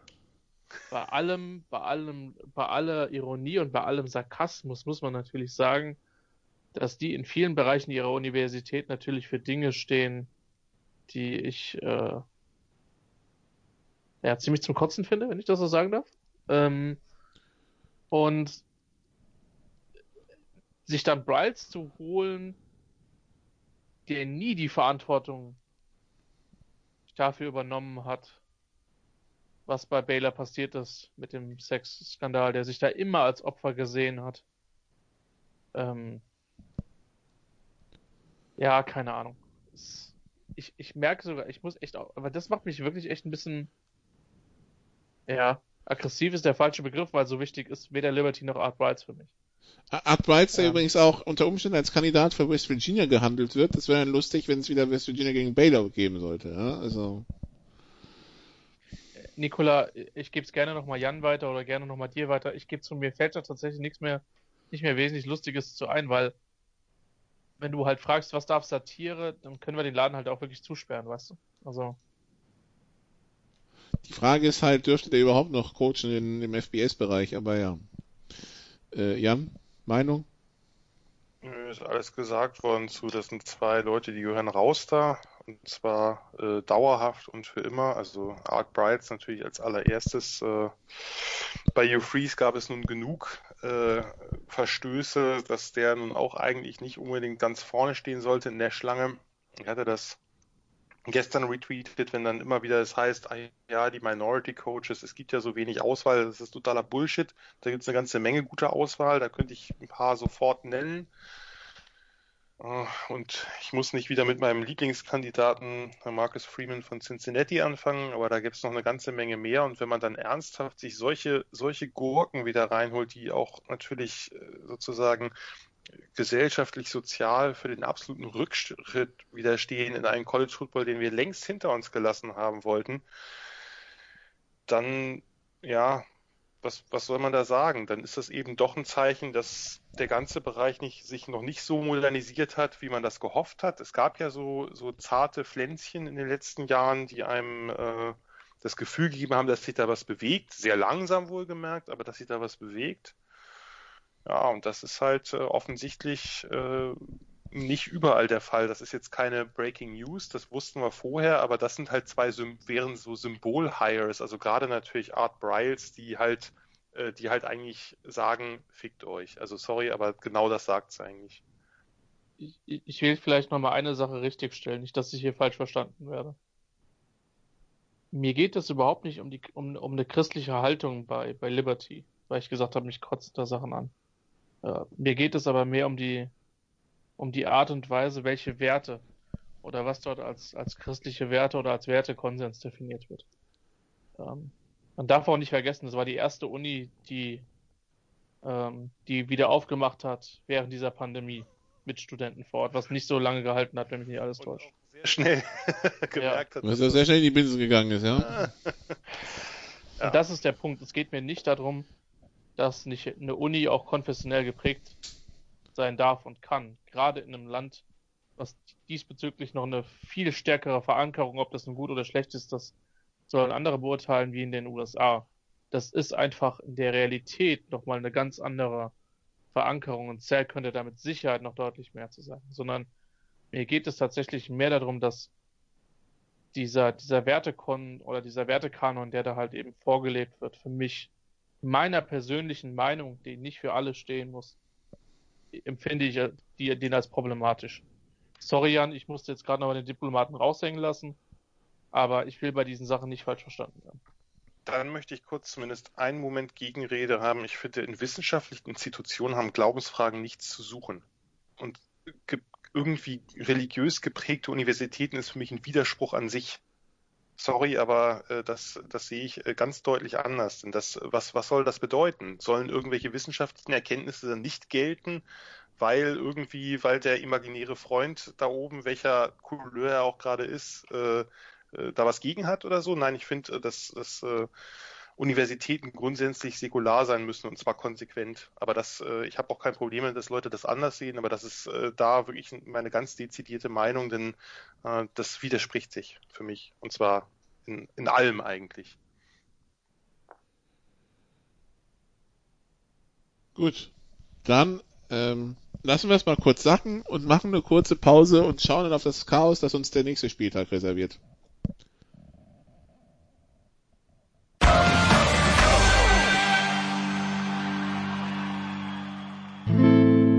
First and 10 around the league. Teil 2 bei den Sofa Quarterbacks College Football mit Salmita, mit Jan Wegwert und mit Christian Schimmel. Und wenn wir schon dabei sind, wollen wir ja den Glauben an das Gute im College Football nicht verlieren, aber Sal, so langsam mutieren diese Championship Games ja doch schon ein bisschen zur Witzveranstaltung, weil also in der Big Ten spielt jetzt Ohio State gegen Northwestern, nachdem die Big Ten ihre eigene Regel gebogen hat, damit Ohio State doch spielen kann. Und vielleicht noch lustiger, am Freitag in der Pac-12 hätten eigentlich USC und Washington gegeneinander spielen sollen, aber weil Washington Corona-Probleme hat, springt jetzt Oregon ein. Was sind diese Championship Games noch wert, Sal? Nothing. Okay, End of story. Yeah, and then we're done. But obviously you don't have me on there because I have short and simple analysis. This particular game, the Pac-12 game, it doesn't. Like I said earlier, USC needs to get bowl eligible or maybe capture some attention. And if they're 6-0, I put this out to you guys, maybe put it out to our listeners.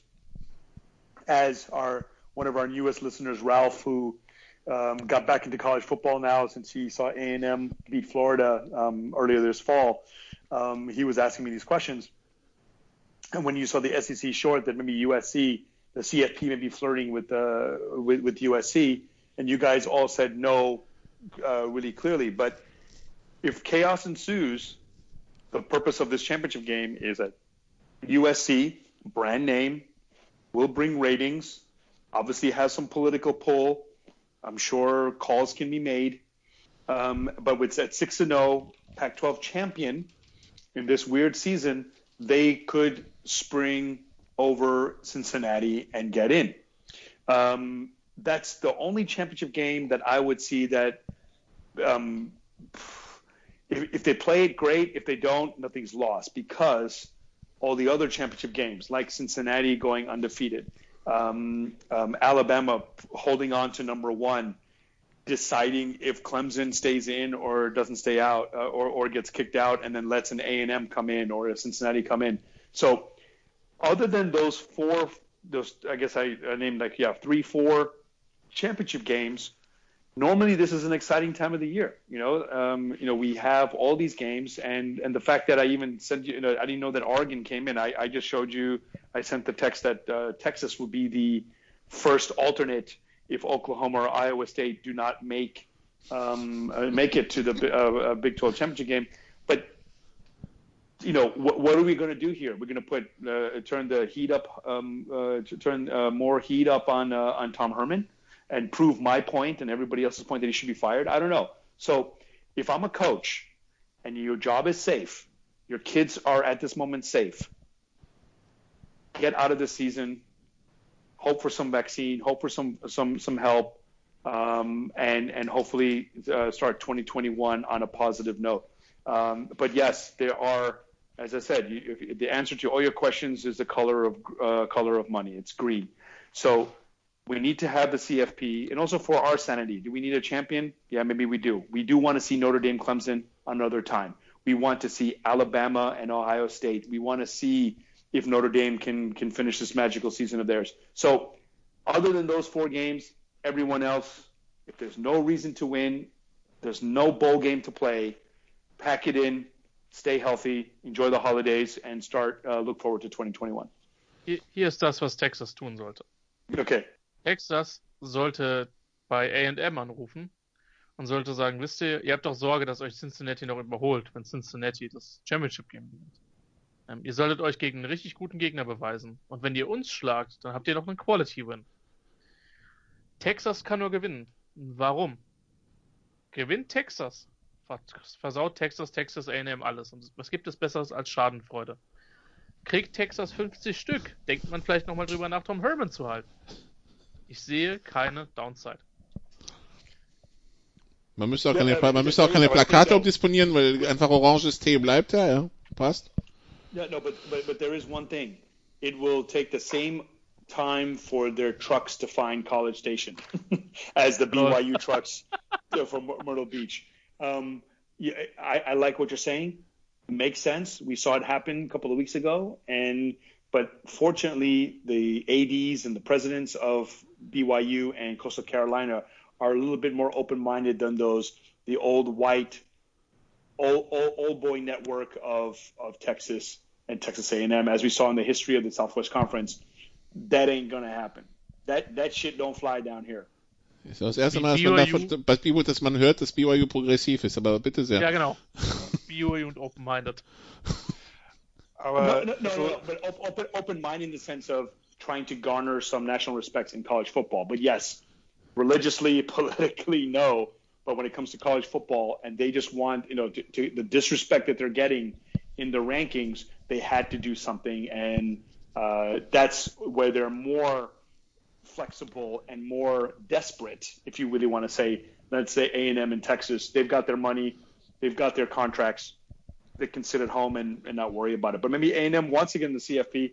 Maybe A&M believes that they can get in. If there's chaos, they'll get in. And actually, that's why they're number 5, is because after that loss, they just kept on winning as everyone else lost, and now they're sitting pretty just outside looking in. Ja. Also Texas hat den Headcoach, hat schon angekündigt, dass sie den Headcoach behalten. Das hat bei Salmita zu einem schweren Wochenende geführt, zusätzlich zur Niederlage der Giants. Das hätten wir also auch abgefrühstückt. Indiana, Purdue ist übrigens schon gecancelt, Miami, Georgia Tech ist gecancelt, California, Arizona ist gecancelt, Georgia, Vanderbilt ist gecancelt. Da wollen wir dran erinnern, Jan, dass Sarah Fuller letztes Wochenende, das soll nicht untergehen, einen Extrapunkt erzielt hat. Sogar zwei. Sie haben wieder einen regulären Kicker gehabt, aber ihr die Chance auf die Extrapunkte gegeben, die sie beide verwandelt hat. Das ist natürlich eine sehr schöne und ein bisschen natürlich auch eine, grenzenbrechende Geschichte. Wo sich trotzdem Leute gefunden haben, die dann über die Extrapunkte gemeckert haben, weiß nicht, egal. Ja, gut, aber das sind Leute, bei denen ist sowieso alles verloren. Die haben erstens keine Ahnung von Football. Das war ja schon bei ihrem Kickoff, hat man das ja schon gemerkt, dass da Leute gab, die dann meinten, warum hat sie denn nicht einfach durch die Endzone durchgerückt? Wir haben hier darüber geredet, müssen wir die nochmal aufmachen. Das ist halt, die Leute wirst du nicht zufriedenstellen können, weil die stört allein die Tatsache, dass da sich eine Frau erdreistet, auf einem Platz zu stehen, auf den nur die echten, harten Männer gehören. Und man hat ja an den Reaktionen der Teamkollegen gesehen, dass das alles andere als das große Männerparadies ist, dass diese Menschen sich da vorstellen, sondern dass es da durchaus eine sehr, sehr hohe Anerkennung gab von verschiedensten Spielern, Coaches, Referees, da war ja alles dabei. Sie hat auch noch ein bisschen Riechsalz in die Nase bekommen für den nächsten Kickoff. Nein, keine Ahnung, den hat sie ja gar nicht ausgeführt, aber also da da gibt's keine Argumente. Das sind halt Leute, die bleiben bei ihrer Meinung, sie könnte auch einen 50-Yard-Field-Goal reinmachen, der würde über die Ästhetik des 50-Yard-Field-Goals geschimpft. Also, oder wenn er nicht genau mittig war, oder, ne? Also. Ja, das meine ich. Das war ein Knuckleball oder so. Naja, also, ja, müssen wir nicht drüber reden. Da ist Hopfen und Malz verloren bei solchen Menschen. Wir können uns jedenfalls einig sein, dass es keine Vikings-Fans sein werden, die über eine Ästhetik eines erfolgreichen Kicks lästern werden. Und Halte ich auch Chargers, für unwahrscheinlich. Und Chargers-Fans auch nicht.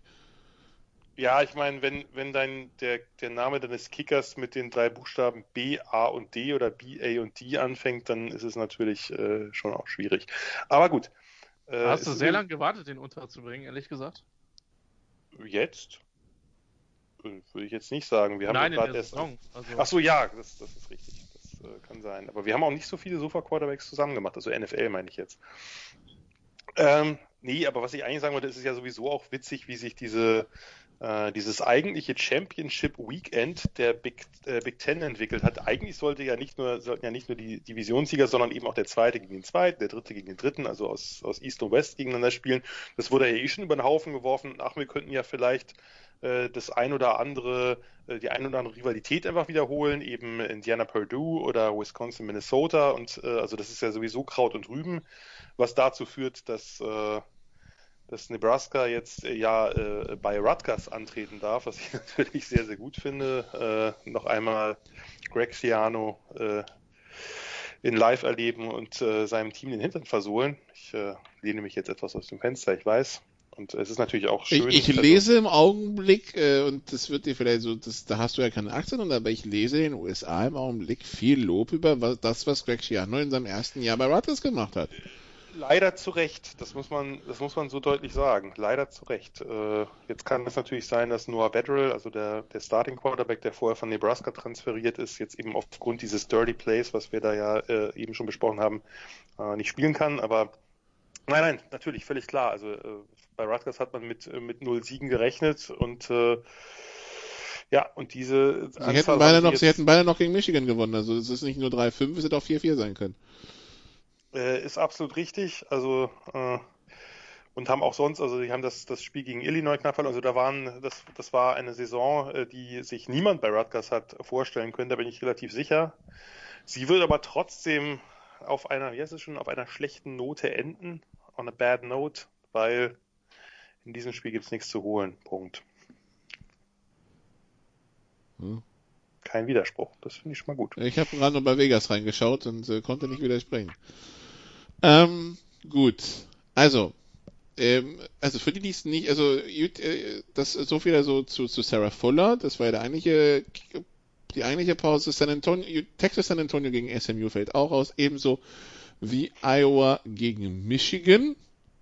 Michigan kein gutes Pflaster für Iowa kein gutes Pflaster für Michigan unter John Harbaugh, von daher ist das vielleicht auch besser so, dass das nicht stattfindet. Gut, dann haben wir also einen bunten Mix aus Conference Finals, regulären Spielen, die nachgeholt werden, und eigentlich hätten wir auch einen Bowl gehabt, der ist jetzt aber auch gestrichen, der Frisco Bowl, der wäre glaube ich dieses Wochenende, also dieses Wochenende wäre auch schon die Bowl Season losgegangen. Ja, wäre am Samstag gewesen. SMU gegen Texas San Antonio wäre es eben gewesen, gut, passiert halt nicht. Wobei das natürlich sowieso eine sehr seltsame oder sehr kurzfristige Ansetzung, weil Texas San Antonio ja bis letzte Woche eigentlich noch als Finalist im Conference USA Championship Game galt, bis dann UAB jetzt irgendwie das erste Spiel seit 6 Wochen spielen dann gewonnen hat und dadurch aufgerückt sind. Das ist alles sowieso völlig absurd. Gut, dann versuchen wir mal das aufzuarbeiten, Jan. Marshall UAB ist dementsprechend das Conference USA Championship also bei Marshall, das ist Freitag um 1, in der Nacht von Freitag auf Samstag. Ja. Oder soll ich da jetzt was zu sagen? Ja, aber Marshall hat alles verspielt durch die Niederlage gegen Rice letzte Woche, ne? So. Also Champion können sie noch werden, aber viel mehr dann nicht mehr. Ja. Gut, 1.30 Uhr Rutgers gegen Nebraska, den Kracher haben wir eben schon angesprochen. Jetzt bin ich gespannt, was du dann um 1.30 Uhr schaust, weil um 1.30 Uhr ist auch das MAC Championship Game zwischen Buffalo und Ball State. Ist das eine ernste Frage? Natürlich schaue ich das MAC Championship Game. Ich schaue immer das MAC Championship Game. Und wenn meine Bulls jetzt zum 3. Mal dabei sind, dann werde ich auf jeden Fall zugucken. Das ist einer meiner größten Fanerlebnisse gewesen, wie sie 2008 das ungeschlagene und gerankte Ball State völlig sensationell bezwungen haben. Einer der wenigen Sportmomente, wo ich ein paar feuchte Augen bekommen habe. Turner Gill, der damalige Headcoach, hat etwas mehr geheult. Der konnte seine Stimme kaum beherrschen. Ja, ich hoffe, dass diesmal der hohe Favorit, oder so hoch wie letztes Mal ist es nicht, aber dass diesmal der Favorit gewinnen wird. Nämlich meine Bulls. Oh, ich sehe gerade doch, die sind auch sehr deutlich Favorit sogar. Das ist umso schöner, aber muss man halt trotzdem erstmal gewinnen, weil vor 2 Jahren gab es eine ähnliche Nummer und da hat man dann völlig überraschend gegen Northern Illinois verloren. Dann um 2 Uhr morgens in der Nacht von Freitag auf Samstag, also das USC-Oregon Pac-12-Finale, wenn man es noch so nennen will, weil eigentlich ist es ja keins mehr, weil Oregon ja eigentlich gar nicht qualifiziert gewesen wäre, aber egal. Und dann am Samstag um 18 Uhr geht es weiter mit 2 Finals, unter anderem das Big 12-Finale, Iowa State gegen Oklahoma. Die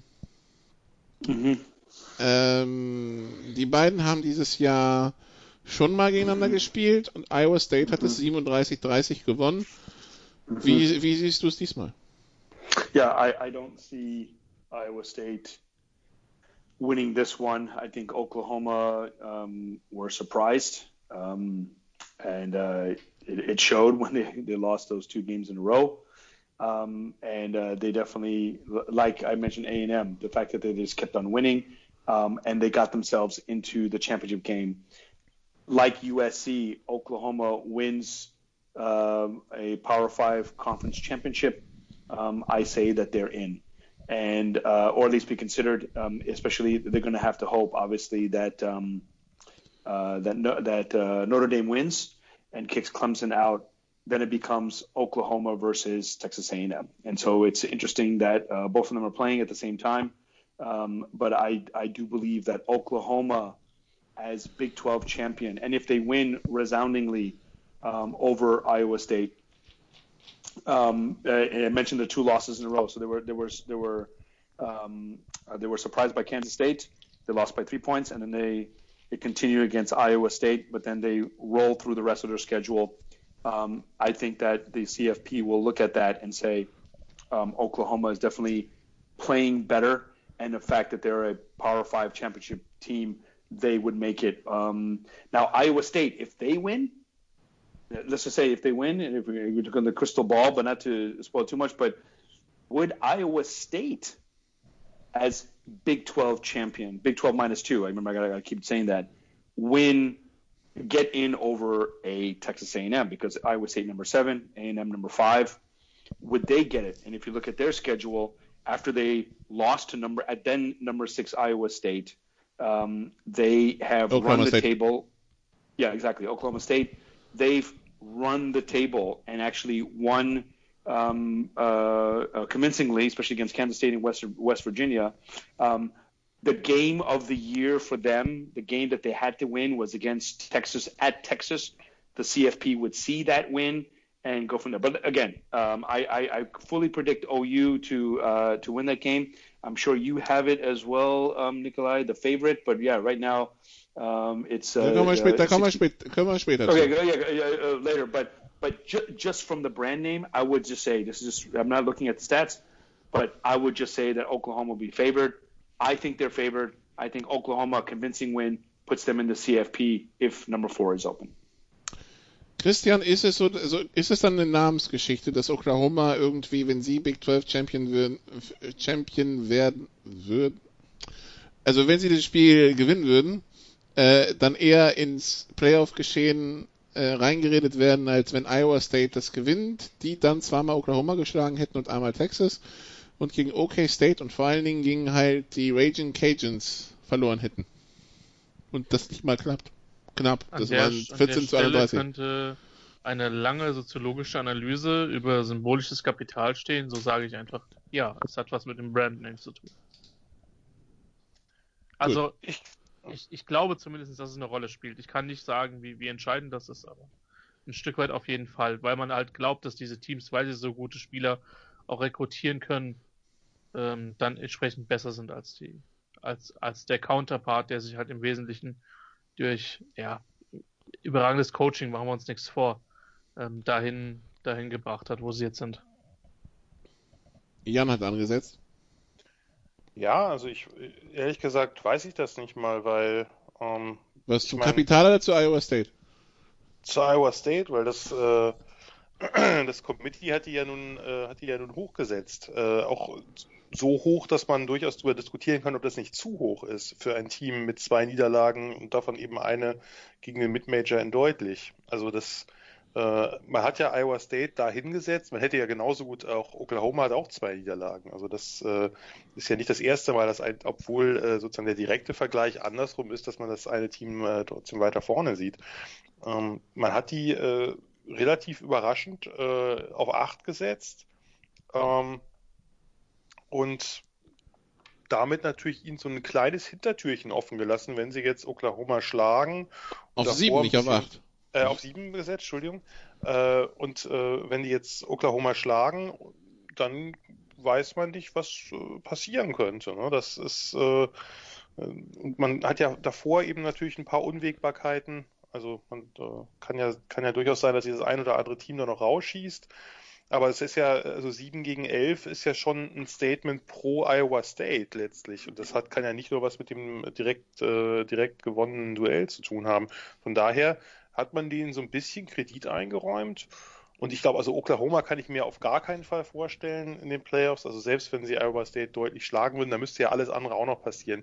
Denn das Komitee wird sich nicht total lächerlich machen und ein Team von 11, beziehungsweise wir werden sehen, wie es dann jetzt ist, das wissen wir gerade noch nicht, dann einfach auf 4 setzen. Das wird nicht passieren. Und darum glaube ich auch ehrlich gesagt nicht, sehe ich auch ein bisschen anders als Hell, dass USC da irgendwie eine Chance hat, noch reinzurutschen. Die sind einfach zu weit hinten.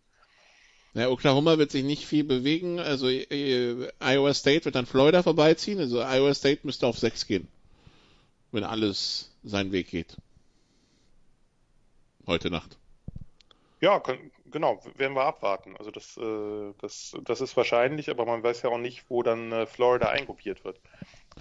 Ja, aber ich kann mir nicht vorstellen, dass sie Florida vor Iowa State lassen. Also Florida ist im Augenblick auf 6 und Iowa State ist auf 7. Nein, aber es kann ja genauso gut sein, Nicola, dass Oklahoma auch einen Sprung macht. Ach so, ja gut, ja. Ja, oder dass man Cincinnati auf einmal vor Iowa State sieht. Das Komitee sagt ja, es geht ja jede Woche quasi mit einer Carte Blanche. Inwiefern das dann stimmt, muss man vielleicht hinterfragen, aber dass man quasi die Rankings jedes Mal komplett neu erstellt, ohne, sag ich mal, jetzt zwingend auf das, was man der Vorwoche entschieden hat, festgelegt zu sein. Die Frage wäre kommt dann ein Two-Loss? Ne? Dadurch wird das unwahrscheinlich. Kommt ein Two-Loss Big 12 Iowa State an einem Two-Loss Big 12 Champion Iowa State an einem Two-Loss Non-Champion Clemson vorbei? Darauf wird es im Endeffekt hinauslaufen. Natürlich, ja, überhaupt keine Frage. Klar werden die da vorbeikommen. Das ist überhaupt das steht, denke ich, nicht zur Debatte. Clemson ist raus, wenn sie es verlieren. Und dann ist die Frage, kommen sie noch an Texas A&M vorbei? Wenn die gewinnen. Ja. Texas A&M oder wenn Cincinnati das ihr Spiel sehr, sehr signifikant gewinnt. Dennoch ist der Sieg gegen ein möglicherweise Top 10 Oklahoma einfach mehr wert als gegen Tulsa. Das ist einfach so, selbst wenn er knapp ist. Ja, also das ist halt das Setting um 18 Uhr. Also Iowa State spielt Big 12 Finale gegen Oklahoma.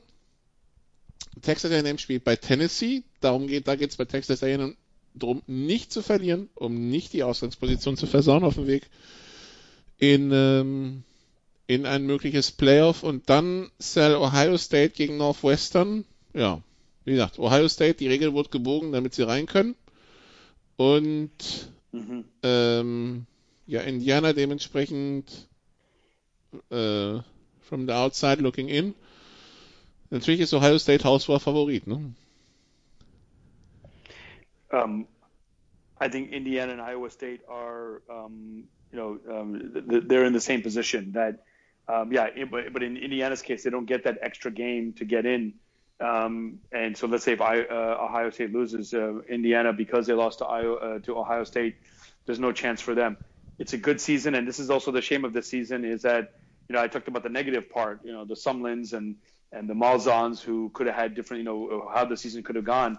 But Indiana in this, if you're in the state of Indiana and if you're a Hoosier fan, Hoosier Nation, great season. But what the shame is, of course, is that they cannot go to, I guess the Big Ten usually goes to the Citrus Bowl. The second best team goes to the Citrus Bowl, or they go to, or maybe they may even get into a New Year's Six Bowl as an independent, depending on how things play out as a wild card.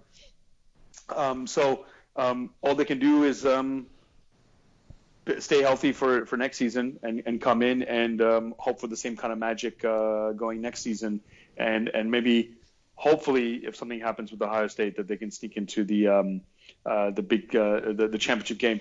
That's the shame about some of these schools, that they're just off the cusp. It would be so, it's A&M. Maybe they're also Indiana's like A&M, but A&M is a bit higher ranked and a little bit more of a brander name in terms of football than Indiana, even though Indiana is a good college name and more respected in basketball. But just to not to be able to play that extra game. But they did lose. They did play, and they lost against the conference championship participant. So not a bad season going in. And they just need to, maybe there's a bowl game. If not, something to help with recruiting and move on, prepare for the future. Für Indiana besonders frustrierend, weil das Big Ten-Finale in Indianapolis stattfindet. Ja. Christian, finden wir das gut, dass die Big Ten die Regel nochmal gebogen hat? Ich finde es vor allen Dingen zu erwarten. Das ist nicht die Antwort auf die Frage.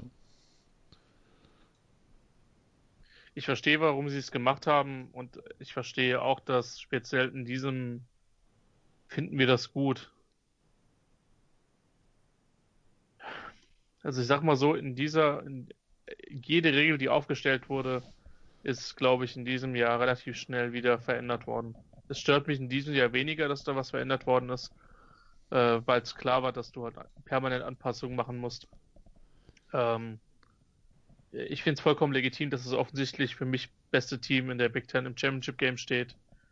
Und auch wenn ich sonst durchaus ein Fan bin von eingehaltenen Geschäftsordnungen und Satzungsanträgen, ist es für mich okay, dass die Big Ten da so agiert hat, wie sie agiert hat. Dann erklär mir, warum sie es überhaupt zunächst gemacht haben, wenn es sozusagen nur für die Kleinen gilt. Das verstehe ich dann nicht. Weil's Geld. Christian, aber es ist ja nicht eine Regel, die uralt bestand und jetzt plötzlich ganz, ganz seltsame Umstände, sondern es ist eine Regel, die hat man genau für diesen Punkt gemacht, extra dafür, spezifisch dafür, dass ein Team plötzlich nur noch 5, 4, 3, 2, vielleicht nur ein Spiel machen kann. Hättest du denn, dann stelle ich die Frage mal anders, hättest du ab irgendeiner Spielmenge bei Ohio State gesagt, okay, das ist mir zu wenig, wenn sie zum Beispiel... Weil alles komplett willkürlich ist. Es ist komplett willkürlich, genauso wie die Regel willkürlich ist. Und die Big Ten ist zusammengekommen und hat gesagt, boah, scheiße, wäre aber schon schlecht, wenn wir kein Team in Playoffs haben. Richtig, da verlieren wir ja eine Menge Geld. Ja, dann lass uns mal die Regel verändern. Genau, das ist grundsätzlich das... Es ist komplett zynisch. Es ist komplett zynisch. Und es gibt auch keine Fairness. Ja. Aber ich kann verstehen, dass die Conference so agiert hat, wie sie agiert hat. Und warum hat sie nicht, also das ist ja dann wirklich nur rein für die Playoffs, weil wie gesagt, dann hätte man, als Wisconsin raus war, das war das Wochenende, wo Northwestern das erste Spiel verloren hat gegen Michigan State, da hätte Wisconsin eine Chance gehabt, wenn Northwestern noch ein Spiel verliert, dann doch der West Champ zu sein. Da hat niemand was gesagt. Da haben alle gesagt, okay, ja, Pech gehabt. Und eine Woche oder 2 Wochen später. Ja, genau, aber das ist einfach, das stört mich massiv daran, dass es im Grunde genommen eine Regel ist, die hat man nur auf die Kleinen oder Kleineren angewandt und gesagt, nein, aber bei den Großen behalten wir uns vor, dass wir sagen, wir scheißen drauf. Und das funktioniert, das ist dann irgendwie, dann können wir auch gleich sagen, okay, Ohio State, wir gucken uns das Team an, gucken uns an, okay, Justin Fields, eine super O-Line, tolle Receiver, dann deklären wir sie vor Saisonbeginn zum Big Ten Champion. Das wäre konsequent gewesen. Also sie haben schon ihre Spiele gewonnen. Ja, aber wie viele? Wie gesagt, hättest du gesagt, wenn sie 3 Spiele gewinnen und davon ist 1 Indiana, also der große, sozusagen, das wusste man ja vor der Saison nicht, aber der große Konkurrent, hätte man dann gesagt, naja, sie haben ja Indiana geschlagen. Zwar nur 3 Spiele, aber hey, also irgendwo muss man eine Grenze setzen. Ja, aber jede Grenze ist willkürlich und deswegen finde ich eine Antwort da extrem schwierig. Weißt du, was ich meine? Also aber natürlich man hat sagen, eine Grenze vor der Saison gesetzt. Da war sozusagen, die ist willkürlich, jede Grenze ist willkürlich, bei allem. Vor der Saison auch noch nicht wirklich, wie es laufen wird. Ja, doch. Corona war ja nicht jetzt irgendwas, was noch gar nicht auf dem Schirm war. Ja, natürlich. Aber dann hätte man nicht spielen dürfen. Punkt. Weil diese Geschichten auch zu Infektionsgeschehen beigetragen haben. Wollte man ursprünglich ja bei der Big Ten auch nicht. Ich darf daran erinnern, dass sie so wenig Spiele haben, weil sie so spät angefangen haben. Ja, aber das ist der Punkt. Und dieses alles, was dieses Jahr aufgestellt worden ist, aus jeglichen Conferences, ist pure Willkür. Und das ist es sonst natürlich auch. Nur dass die Conferences dann im eigenen ökonomischen Terrain, das kann man scheiße finden, Jan, bin ich vollkommen bei dir. Aber ich kann vollkommen verstehen, warum sie das so gemacht haben. Nochmal, Christian, es geht nicht darum, jede Regel ist Willkür, weil jede Regel irgendwo eine Grenze festsetzt und diese Grenze ist immer sozusagen eine brachiale Diskontinuität. Das heißt, ein Punkt weniger und man kriegt eine 5 und fällt durch, ein Punkt mehr, man hat eine 4 und kommt durch die Prüfung. Ist natürlich Quatsch. Das ist natürlich, der Unterschied ist nicht so groß, wie er gemacht wird, dadurch, dass nachher einer ein Zertifikat in der Hand hat und der andere nicht. Ja. Nur, hier hat man die Regel explizit genau dafür festgelegt. Für diese Saison, für dieses Szenario, für diese Conference. Und das ist das, was ich nicht verstehe. Dann hätte man einfach von vornherein sagen sollen, wir behalten uns das vor, wir schauen mal, wie die Saison läuft.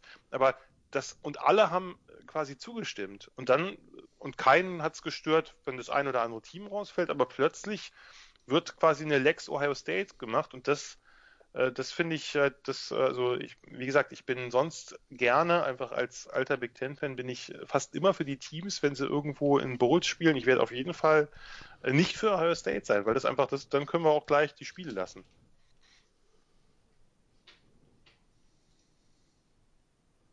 Keine Widerrede mehr? Nee, ich wollte dich nicht totquatschen, aber da bin ich extrem strikt. Ich glaube, die Argumente sind da. Ich finde es vollkommen legitim, dass du das so ausgeführt hast. Von daher alles gut. Gut. Nikola, du wolltest auch schon dein Edding rausholen. Also ich werde keinen Gegenantrag stellen. Keine Sorge. Ja, und auch auf keinen. Wisst ihr übrigens, was das Schöne ist? Das möchte ich hier an der Stelle nochmal sagen.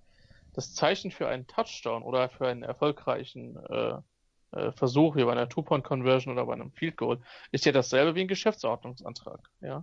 Und das finde ich immer, für mich als Kommunalpolitiker ist das super. Und wenn ich weiß, was im Geschäftsordnungsantrag steht, der googelt das mal bitte oder nutzt die Ecosia, wenn er es ein bisschen ökologischer haben möchte.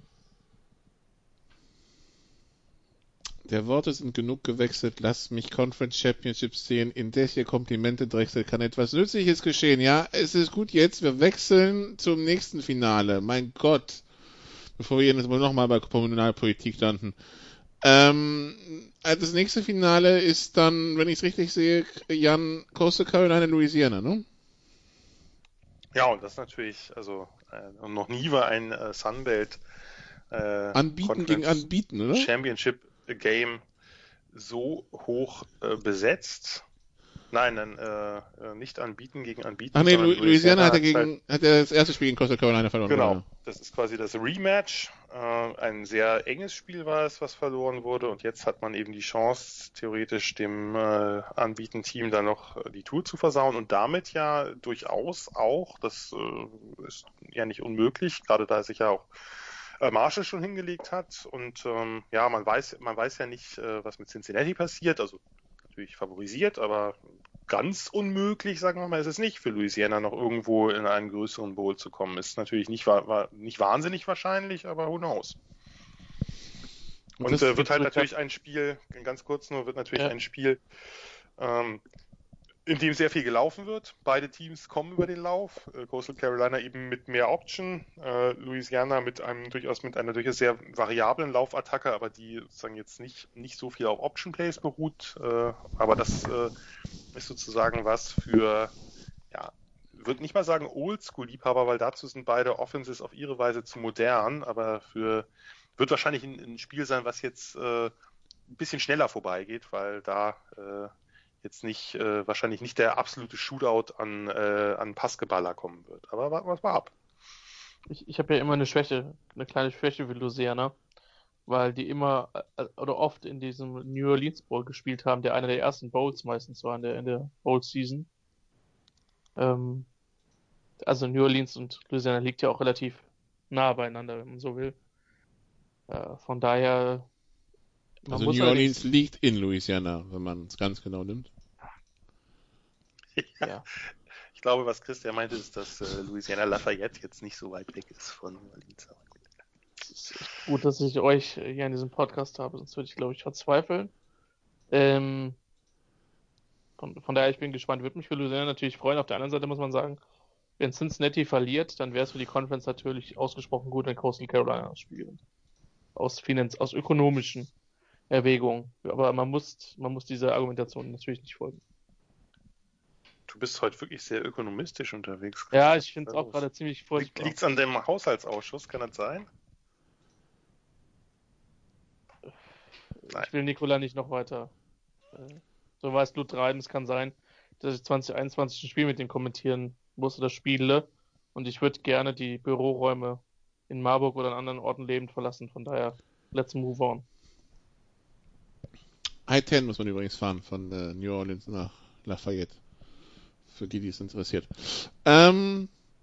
Gut, dann Sal, wer um 21.30 Uhr anmacht, würde SEC-mäßig dann das SEC-Finale erwarten. In der ACC erwartet ihn um die Uhrzeit dann LSU gegen Ole Miss. Das hat nichts mit SEC-Finale zu tun. Allerdings um 22 Uhr auf ABC dann Notre Dame gegen Clemson. Und das ist das Spiel, was an dem Samstag alle gucken werden. Yeah, this is basically a quarterfinal game because although if Notre Dame loses, I really do believe Notre Dame they dropped to number 4 with their one loss. They only lost to Clemson after beating Clemson, but Clemson will definitely be out with 2 losses against Notre Dame. And if everything else, I mean, Clemson could still hang on, but they will hope that the committee sees them as the 4th best team. If A&M is not good enough in their records and all the points, Cincinnati loses, I think we have a chance that Cincinnati goes in before Clemson. If Clemson loses, that could happen there. But you know what? Let's just sit back, let's relax and enjoy this game. I think this is the game we'll be looking forward because the only black mark to this game was the fact that Trevor Lawrence couldn't play. It was an excellent game. Correct me if I'm wrong. It was double overtime. DJ came in, played well. Ian Book in his Heisman Trophy candidacy. This would be the game that you can put into the files and say, okay, look what he did when the spotlight was on. I said this a few weeks ago. This could be a nice indication, a good start for Notre Dame to start thinking about joining a conference because they would not have this game if they were not in a conference. They wouldn't have this extra point. One could say, well, at 10-0, they're in anyway. Mm-hmm. Yes, but in a regular season, in a normal season, not regular season, in a normal season, when all the Power 5 conferences have championship games, and even then there's not enough spaces for all 5, would Notre Dame have enough points? But because they played a strong SEC schedule, they beat Clemson.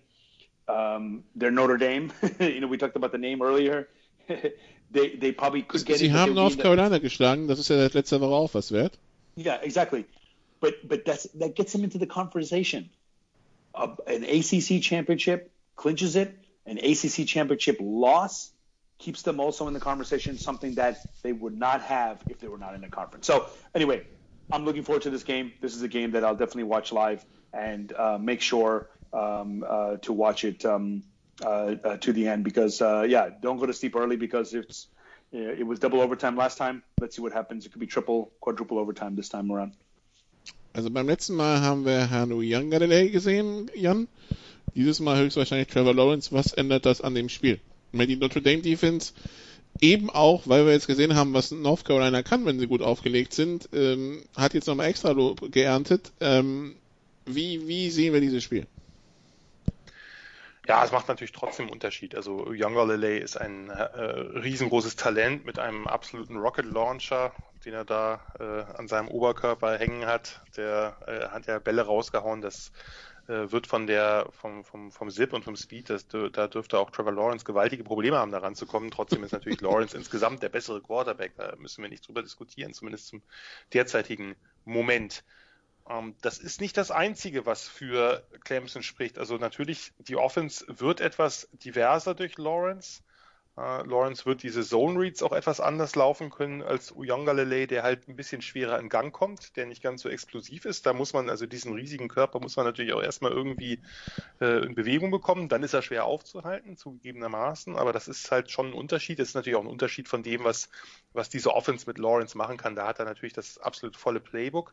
Dazu kommt, und das ist, denke ich, auch nicht ganz unwichtig, dass seinerzeit in der Defense die komplette physische Linebacker-Riege um James Skalski gefehlt hat. Also da waren 3 Starter fehlten und das wird natürlich ein bisschen das Laufspiel gerade von Kyren Williams ein bisschen mehr einschränken möglicherweise, weil Clemson da doch deutlich physischer agieren wird können. Und natürlich hat Venables, wenn er eben seine Starter-Defense komplett auf dem Feld hat, eben auch ein paar mehr Möglichkeiten, da ein paar Disguises einzubauen, vielleicht ein paar mehr Blitzes, wobei wir natürlich gesehen haben im ersten Spiel, dass Kyren Williams ein hervorragender Running Back ist, gerade für seine Unerfahrenheit, was das Aufnehmen von Blitzen betrifft. Nur das wird insgesamt, also Trevor Lawrence in der Offense und eben diese Defense-Starter, die eben alle aus derselben sozusagen Richtung kommen, also denen eben eine ganze Menge mehr Power, ein bisschen mehr Präsenz sicherlich auch an der Line of Scrimmage bringen werden. Das sind schon beides Argumente, die dafür sprechen, dass Clemson in dem Spiel jetzt als Favorit zu betrachten ist. Ich glaube aber, dass Notre Dame einfach aufgrund dem, dass sie eben in einigen Spielen, wir hatten das ja gerade angesprochen mit UNC, wie sie diese Offense abgeklemmt haben in der zweiten Halbzeit, das ist ja, also das hat niemand geschafft. UNC hat Spiele verloren, aber nicht so. Also die haben die Spiele anders verloren, weil die Defense halt nicht immer auf der Höhe war und weil die Defense sehr viel Do or Die spielt. Und Live by the Blitz, Die by the Blitz war da eher das Motto. Das ist eine Defense und natürlich auch eine Offense. Ich glaube nicht, dass Book wirklich für die Heisman Trophy in Frage kommt, aber es ist eine Offense, die sich auch stark gesteigert hat, die eben jetzt auch diese beiden Perimeter-Targets hat mit den großen Receivers. Das heißt, Notre Dame ist auch nicht mehr dasselbe Team wie im ersten Aufeinandertreffen. Die haben schon auch nochmal zugelegt. Wird ein Duell auf allerhöchstem Niveau. Ich hoffe, dass es spannend bleibt. Ich sehe Clemson ein bisschen vorn, einfach aufgrund dessen, dass Lawrence eben doch nochmal eine ganz andere Nummer ist. Aber die sollten da nicht reingehen und sagen, naja, unser Star-Quarterback hat gefehlt, jetzt machen wir die platt. Ich glaube auch nicht, dass bei Clemson das irgendwer denken wird. Aber das wird ein absolutes Highlight werden. Um 22.15 Uhr findet noch das Mountain West Finale zwischen San Jose State und Boise State statt. Und um 2 Uhr morgens haben wir dann 2 Finals. Florida gegen Alabama also das SEC-Finale und Cincinnati gegen Tulsa, das AAC-Finale. Sam, man muss sagen, bei Florida gegen Alabama, durch die Niederlage von Florida bei LSU, diese Luft ein bisschen raus, ne?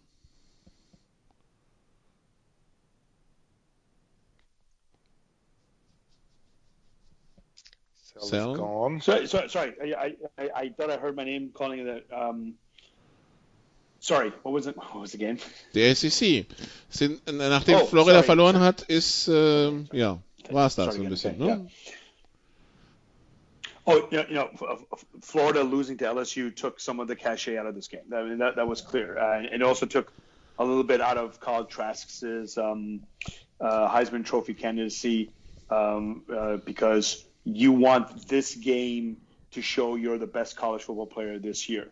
His stats are there. 3,700 yards, 40 touchdowns. the SEC shorts captured everything. I mean, they were flirting with the CFP. They were flirting with an LSU type season where things all lined up for them, and then they can beat Alabama and move into the CFP. If they win, does a 2-loss Florida team jump over a 1-loss Ohio State? Do they jump over a 1-loss Notre Dame team? I don't think so. They're going to have to hope that Clemson loses. They're going to have to hope that A&M doesn't impress against Tennessee. There's a lot of things that can happen. But, it's what college football wants, and this is the reason why they didn't want the playoffs. They said every week counts, and every week is elimination. So if you want to stick by that old logic, that's there. The CFP will probably keep Florida on their board in the top 10, depending on how they play. But if they get demolished by Alabama, is what I'm sure everyone is thinking. And now I'm not looking at the figures. I'm not looking at the line. I just think that Alabama will completely annihilate them. This will not be a close game. It'll be an entertaining game, but it will be decided, by 20 points maybe. Let's see. And Alabama will have eliminated Florida. So a loss, definitely a 3-loss thing. But if they get eliminated completely, there's no way they're in. If they win, they eke it out. All they basically do is cause a little chaos in the sense of where do we place Alabama? Do we put them 3rd or 4th for the CFP? But Florida, do they keep themselves alive? I think that there's too many undefeated teams and too many better resumes out there. If you lose to LSU in any other season, or if you lose to LSU in the SEC championship game, then it's okay. But you don't lose to LSU this year. If you want to win the championship, you just cannot. Gut. Und dann Cincinnati Tulsa, Christian. Cincinnati mit der Möglichkeit, die bisher gute Saison zu krönen, trotz der Corona-Probleme die letzten Wochen. Ja, also es ist natürlich eine bemerkenswerte und herausragende Saison für die Bearcats, die selbst zu Big East-Zeiten nicht so gut waren. Ja. Und Tulsa natürlich kein Fallobst. Uli Hoeneß wird sagen, keine Laufkundschaft. Ja. Aber Cincinnati da natürlich der klare Favorit. Kommt halt immer noch ein bisschen drauf an, ob dann noch weiterhin Leute ausfallen oder ob sie dann mit einem Großteil der Mannschaft spielen kann, die auch entsprechend für die erfolgreiche Saison gesorgt hat. Ich würde mir wünschen, dass sie das Spiel relativ klar gewinnen, um sich zumindest in die Debatte zu bringen. Jan hat ein Stück weit recht, oder ihr habt ein Stück weit recht, dass durch die letzten Rankings, man muss sagen, wir nehmen jetzt am Dienstagabend vor den Rankings halt auf, nach dieser Woche, dass der Weg eigentlich normalerweise fast durch ist, wenn der Big 12 Champion halt davor ist, oder ein potenzieller Big 12 Champion mit Iowa State, sorry, jetzt habe ich gerade auf all meinen Leitungen gesessen. Von daher, trotzdem, ich würde mir wünschen, dass die das klar gewinnen, und ich meine, ich bin ja gerne für Chaos. Eine Frage noch in die Runde. Alabama verliert mit 30, was normalerweise nicht passiert. Die sind trotzdem safe, oder? Egal, was passiert. Ja. Das ist sehr hypothetisch. Ja, weil sie sind dann immer noch One-Loss. Sie haben A&M geschlagen. Haben A&M geschlagen. Also bei 30 gibt es sicherlich Diskussionen. Einfach nur deswegen, weil darum ist es ja auch einer der Gründe, warum ich dringend gegen eine Erweiterung der Playoffs bin, weil dann sind die Championship Games eigentlich irgendwie völlig belanglos, weil wenn du jetzt 8 hättest oder 16, dann ist völlig egal, was Alabama macht, dann können sie da auch mit der dritten Liga antanzen. Ja. So beim College Football, ich bin beim Basketball nicht heimisch, das müssen andere Leute bestimmen, aber das Spannende am College Football ist dieses Every Week Counts. Sal hat es ja gerade gesagt. Das ist für mich die größte Faszination, dass du dir einfach keinen Ausrutscher leisten darfst, wenn du aber weißt, die letzten 2 Spiele kann ich auch verlieren, weil ich habe vorher alles gewonnen, bin dann trotzdem noch in den Playoffs, habe dann vielleicht ein bisschen niedriges Ranking, aber ich schon jetzt noch mal ein paar Leute. Das würde mir sehr viel nehmen. Ich weiß es nicht. Also ich glaube, bei 30 würden sie anfangen zu überlegen. Also wenn Alabama jetzt 40-10 Klatsche kriegt, was nie passieren wird, das ist einfach völlig hypothetisch. Nein, das wird auch nicht passieren. Da würden sie zumindest diskutieren drüber. Wahrscheinlich allein wegen dem Namen Alabama wird man es trotzdem drin lassen. Bei anderen Teams wäre ich mir da nicht so sicher. Gut. Dann wäre das auch geklärt. Und dann gehen wir picken, würde ich mal sagen. Kurze Pause und ab dafür.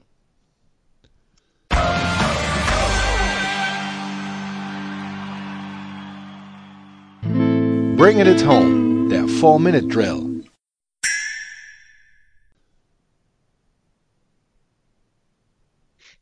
Teil 3 bei den Sofa Quarterbacks College Football. Wir picken gegen den Spread mit Salmita, Christian Schimmel und Jan Wegwert. Und heben uns die Conference Finals für später auf. Deshalb Rutgers gegen Nebraska. Sal, Nebraska mit 6,5. Oof. Sorry, Jan. I think I picked Nebraska last time and they lost. So let's just say that Rutgers take the points. They get the upset.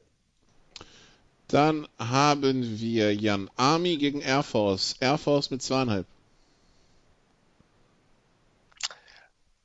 Air Force mit 2,5? Mhm. Nee, das gewinnt Army. Das gewinnen die Black Knights. Christian, Wake Forest gegen Florida State. Wake Forest mit 7. War klar, dass ich so ein Spiel bekomme. Ja, klar. Wake Forest mit 10. Wir reden den ganzen Podcast nicht über FSU, aber beim Picken sind sie natürlich auf wundersame Art und Weise da. Du bist gar nicht dafür, dass sie noch spielen. Ja, das fragen die sich auch, ehrlich gesagt. Haben wir jetzt einen neuen Quarterback, habe ich gelesen. Mackenzie Milton, der Central Florida Quarterback, 2 Jahre nach seiner schlimmen Verletzung hat er jetzt seinen Transfer bekannt gegeben und sich für die Seminoles entschieden. Ja? Nee, sorry, ich wollte gar nichts weiter dazu sagen. LSU gegen Ole Miss, LSU mit 1,5. After that huge win, I say LSU gets to 500 and they win this one. And yeah, they'll win by 2-3 minimum.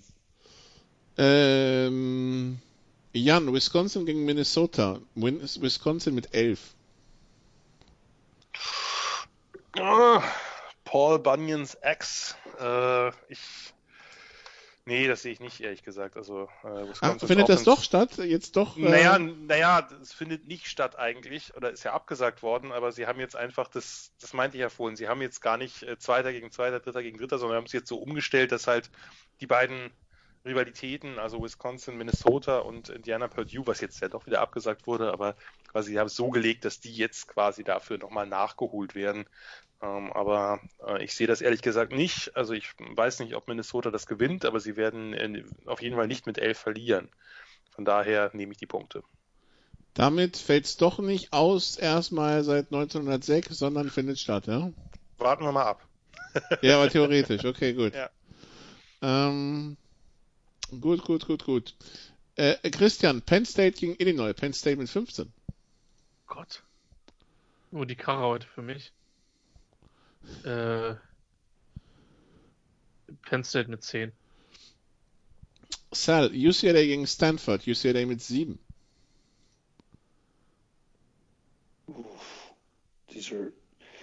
That was a heartbreaking loss there. I would say I don't know who's going to win this game, but I would say take Stanford and the points because if UCLA wins, they won't win by that much, and Stanford has a chance to pick for upset. So Stanford, take the points. Jan, Maryland gegen Michigan State. Maryland mit 2,5. Das ist ein Toss-up. Ich sag Michigan State überrascht alle mit einer explosiven Offense, die sie in Teilen gegen Penn State gezeigt haben und gewinnt. Christian, Arizona State bei Oregon State. Arizona State mit 7,5. Oregon State covered. Okay, you don't play to cover the game. Auch gut. Dann Sal, Texas A&M gegen Tennessee. Texas A&M mit 13,5. Yeah, A&M should win easily and cover, and they're not only just playing for this game, but they're playing for the CFP. They need to impress. Es ist schade, dass Vanderbilt gegen Georgia annulliert wurde, weil Georgia war Favorit mit 38,5. Dann halt Pac-12-Finale für Jan. USC gegen Washington. USC mit 7,5. USC gegen Oregon. USC mit 7,5. Joe. Ich kann mir vorstellen, dass USC das gewinnt, aber nicht mit über einem Touchdown. Von daher nehme ich die Punkte. Christian, Hier, Dingsfinale. Buffalo gegen Ball State, 12,5. Conference USA. Buffalo ist mit 12,5 Punkten favorisiert. Ja. Also Buffalo gewinnt und dann ist ja ein Wegwert glücklich und dann ist es scheißegal, wie das Spread aussieht. Nicht Conference USA, Max, sorry. Ich bin irgendwie, es ist bis spät. Ja, ich kenne das. Also ich sag, Buffalo gewinnt und dann ist der Spread völlig egal, weil dann ist ja ein Wegwert glücklich und dann ist So alles andere irrelevant. Sieht es aus. Gut. Dann Sal Conference USA diesmal wirklich. Marshall gegen Alabama Birmingham. Marshall mit 5,5. Well, if they don't throw 5 interceptions, I would say Marshall. And, they can give the points. They should win. Jan, Big Ten, Ohio State gegen Northwestern. Ohio State mit 20,5. Nicht 3 Touchdowns. Ja. Doch, wenn einer einen Extrapunkt verschießt. Nikola, es ist spät. Ich würde es mir wünschen, dass es enger wird, aber ich sehe es ehrlich gesagt nicht so ganz. Northwestern hat ja eine Defense, die eher so ein bisschen Bend, But und Break ist. Müsste sich da schon einiges einfallen lassen. Die Offense ist ja relativ, sagen wir mal, gemächlich unterwegs, haben jetzt aber ein ganz gutes Running Game gehabt in den letzten Spielen. Das wird gegen Ohio State aber wahrscheinlich gar nicht so zur Geltung kommen. Nee, Ohio State gewinnt das wahrscheinlich sogar höher. Iowa State. Ich hoffe, es ist anders. Okay, Big 12, Christian. Iowa State gegen Oklahoma. Oklahoma mit 4,5. Ihr werdet von mir nichts anderes bekommen, als das Iowa State das Spiel gewinnt. Da habe ich die ganze Saison die Trommel für gerührt und da bin ich jetzt auch konsequent. Du wolltest K-State haben. Ich wollte Iowa State gegen K-State haben. Jetzt habe ich zumindest 50% bekommen.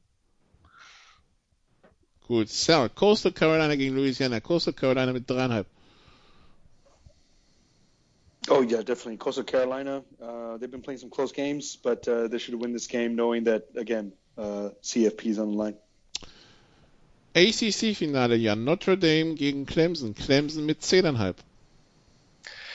Oh, das ist schon ganz schön hoch. Da ist schon, geben sie Lawrence eine ganze Menge Kredit. Nein, Clemson gewinnt, aber eher so mit einem Touchdown. Oder selbst 10 Punkte würden ja reichen, damit, also ich nehme die Punkte. Ja.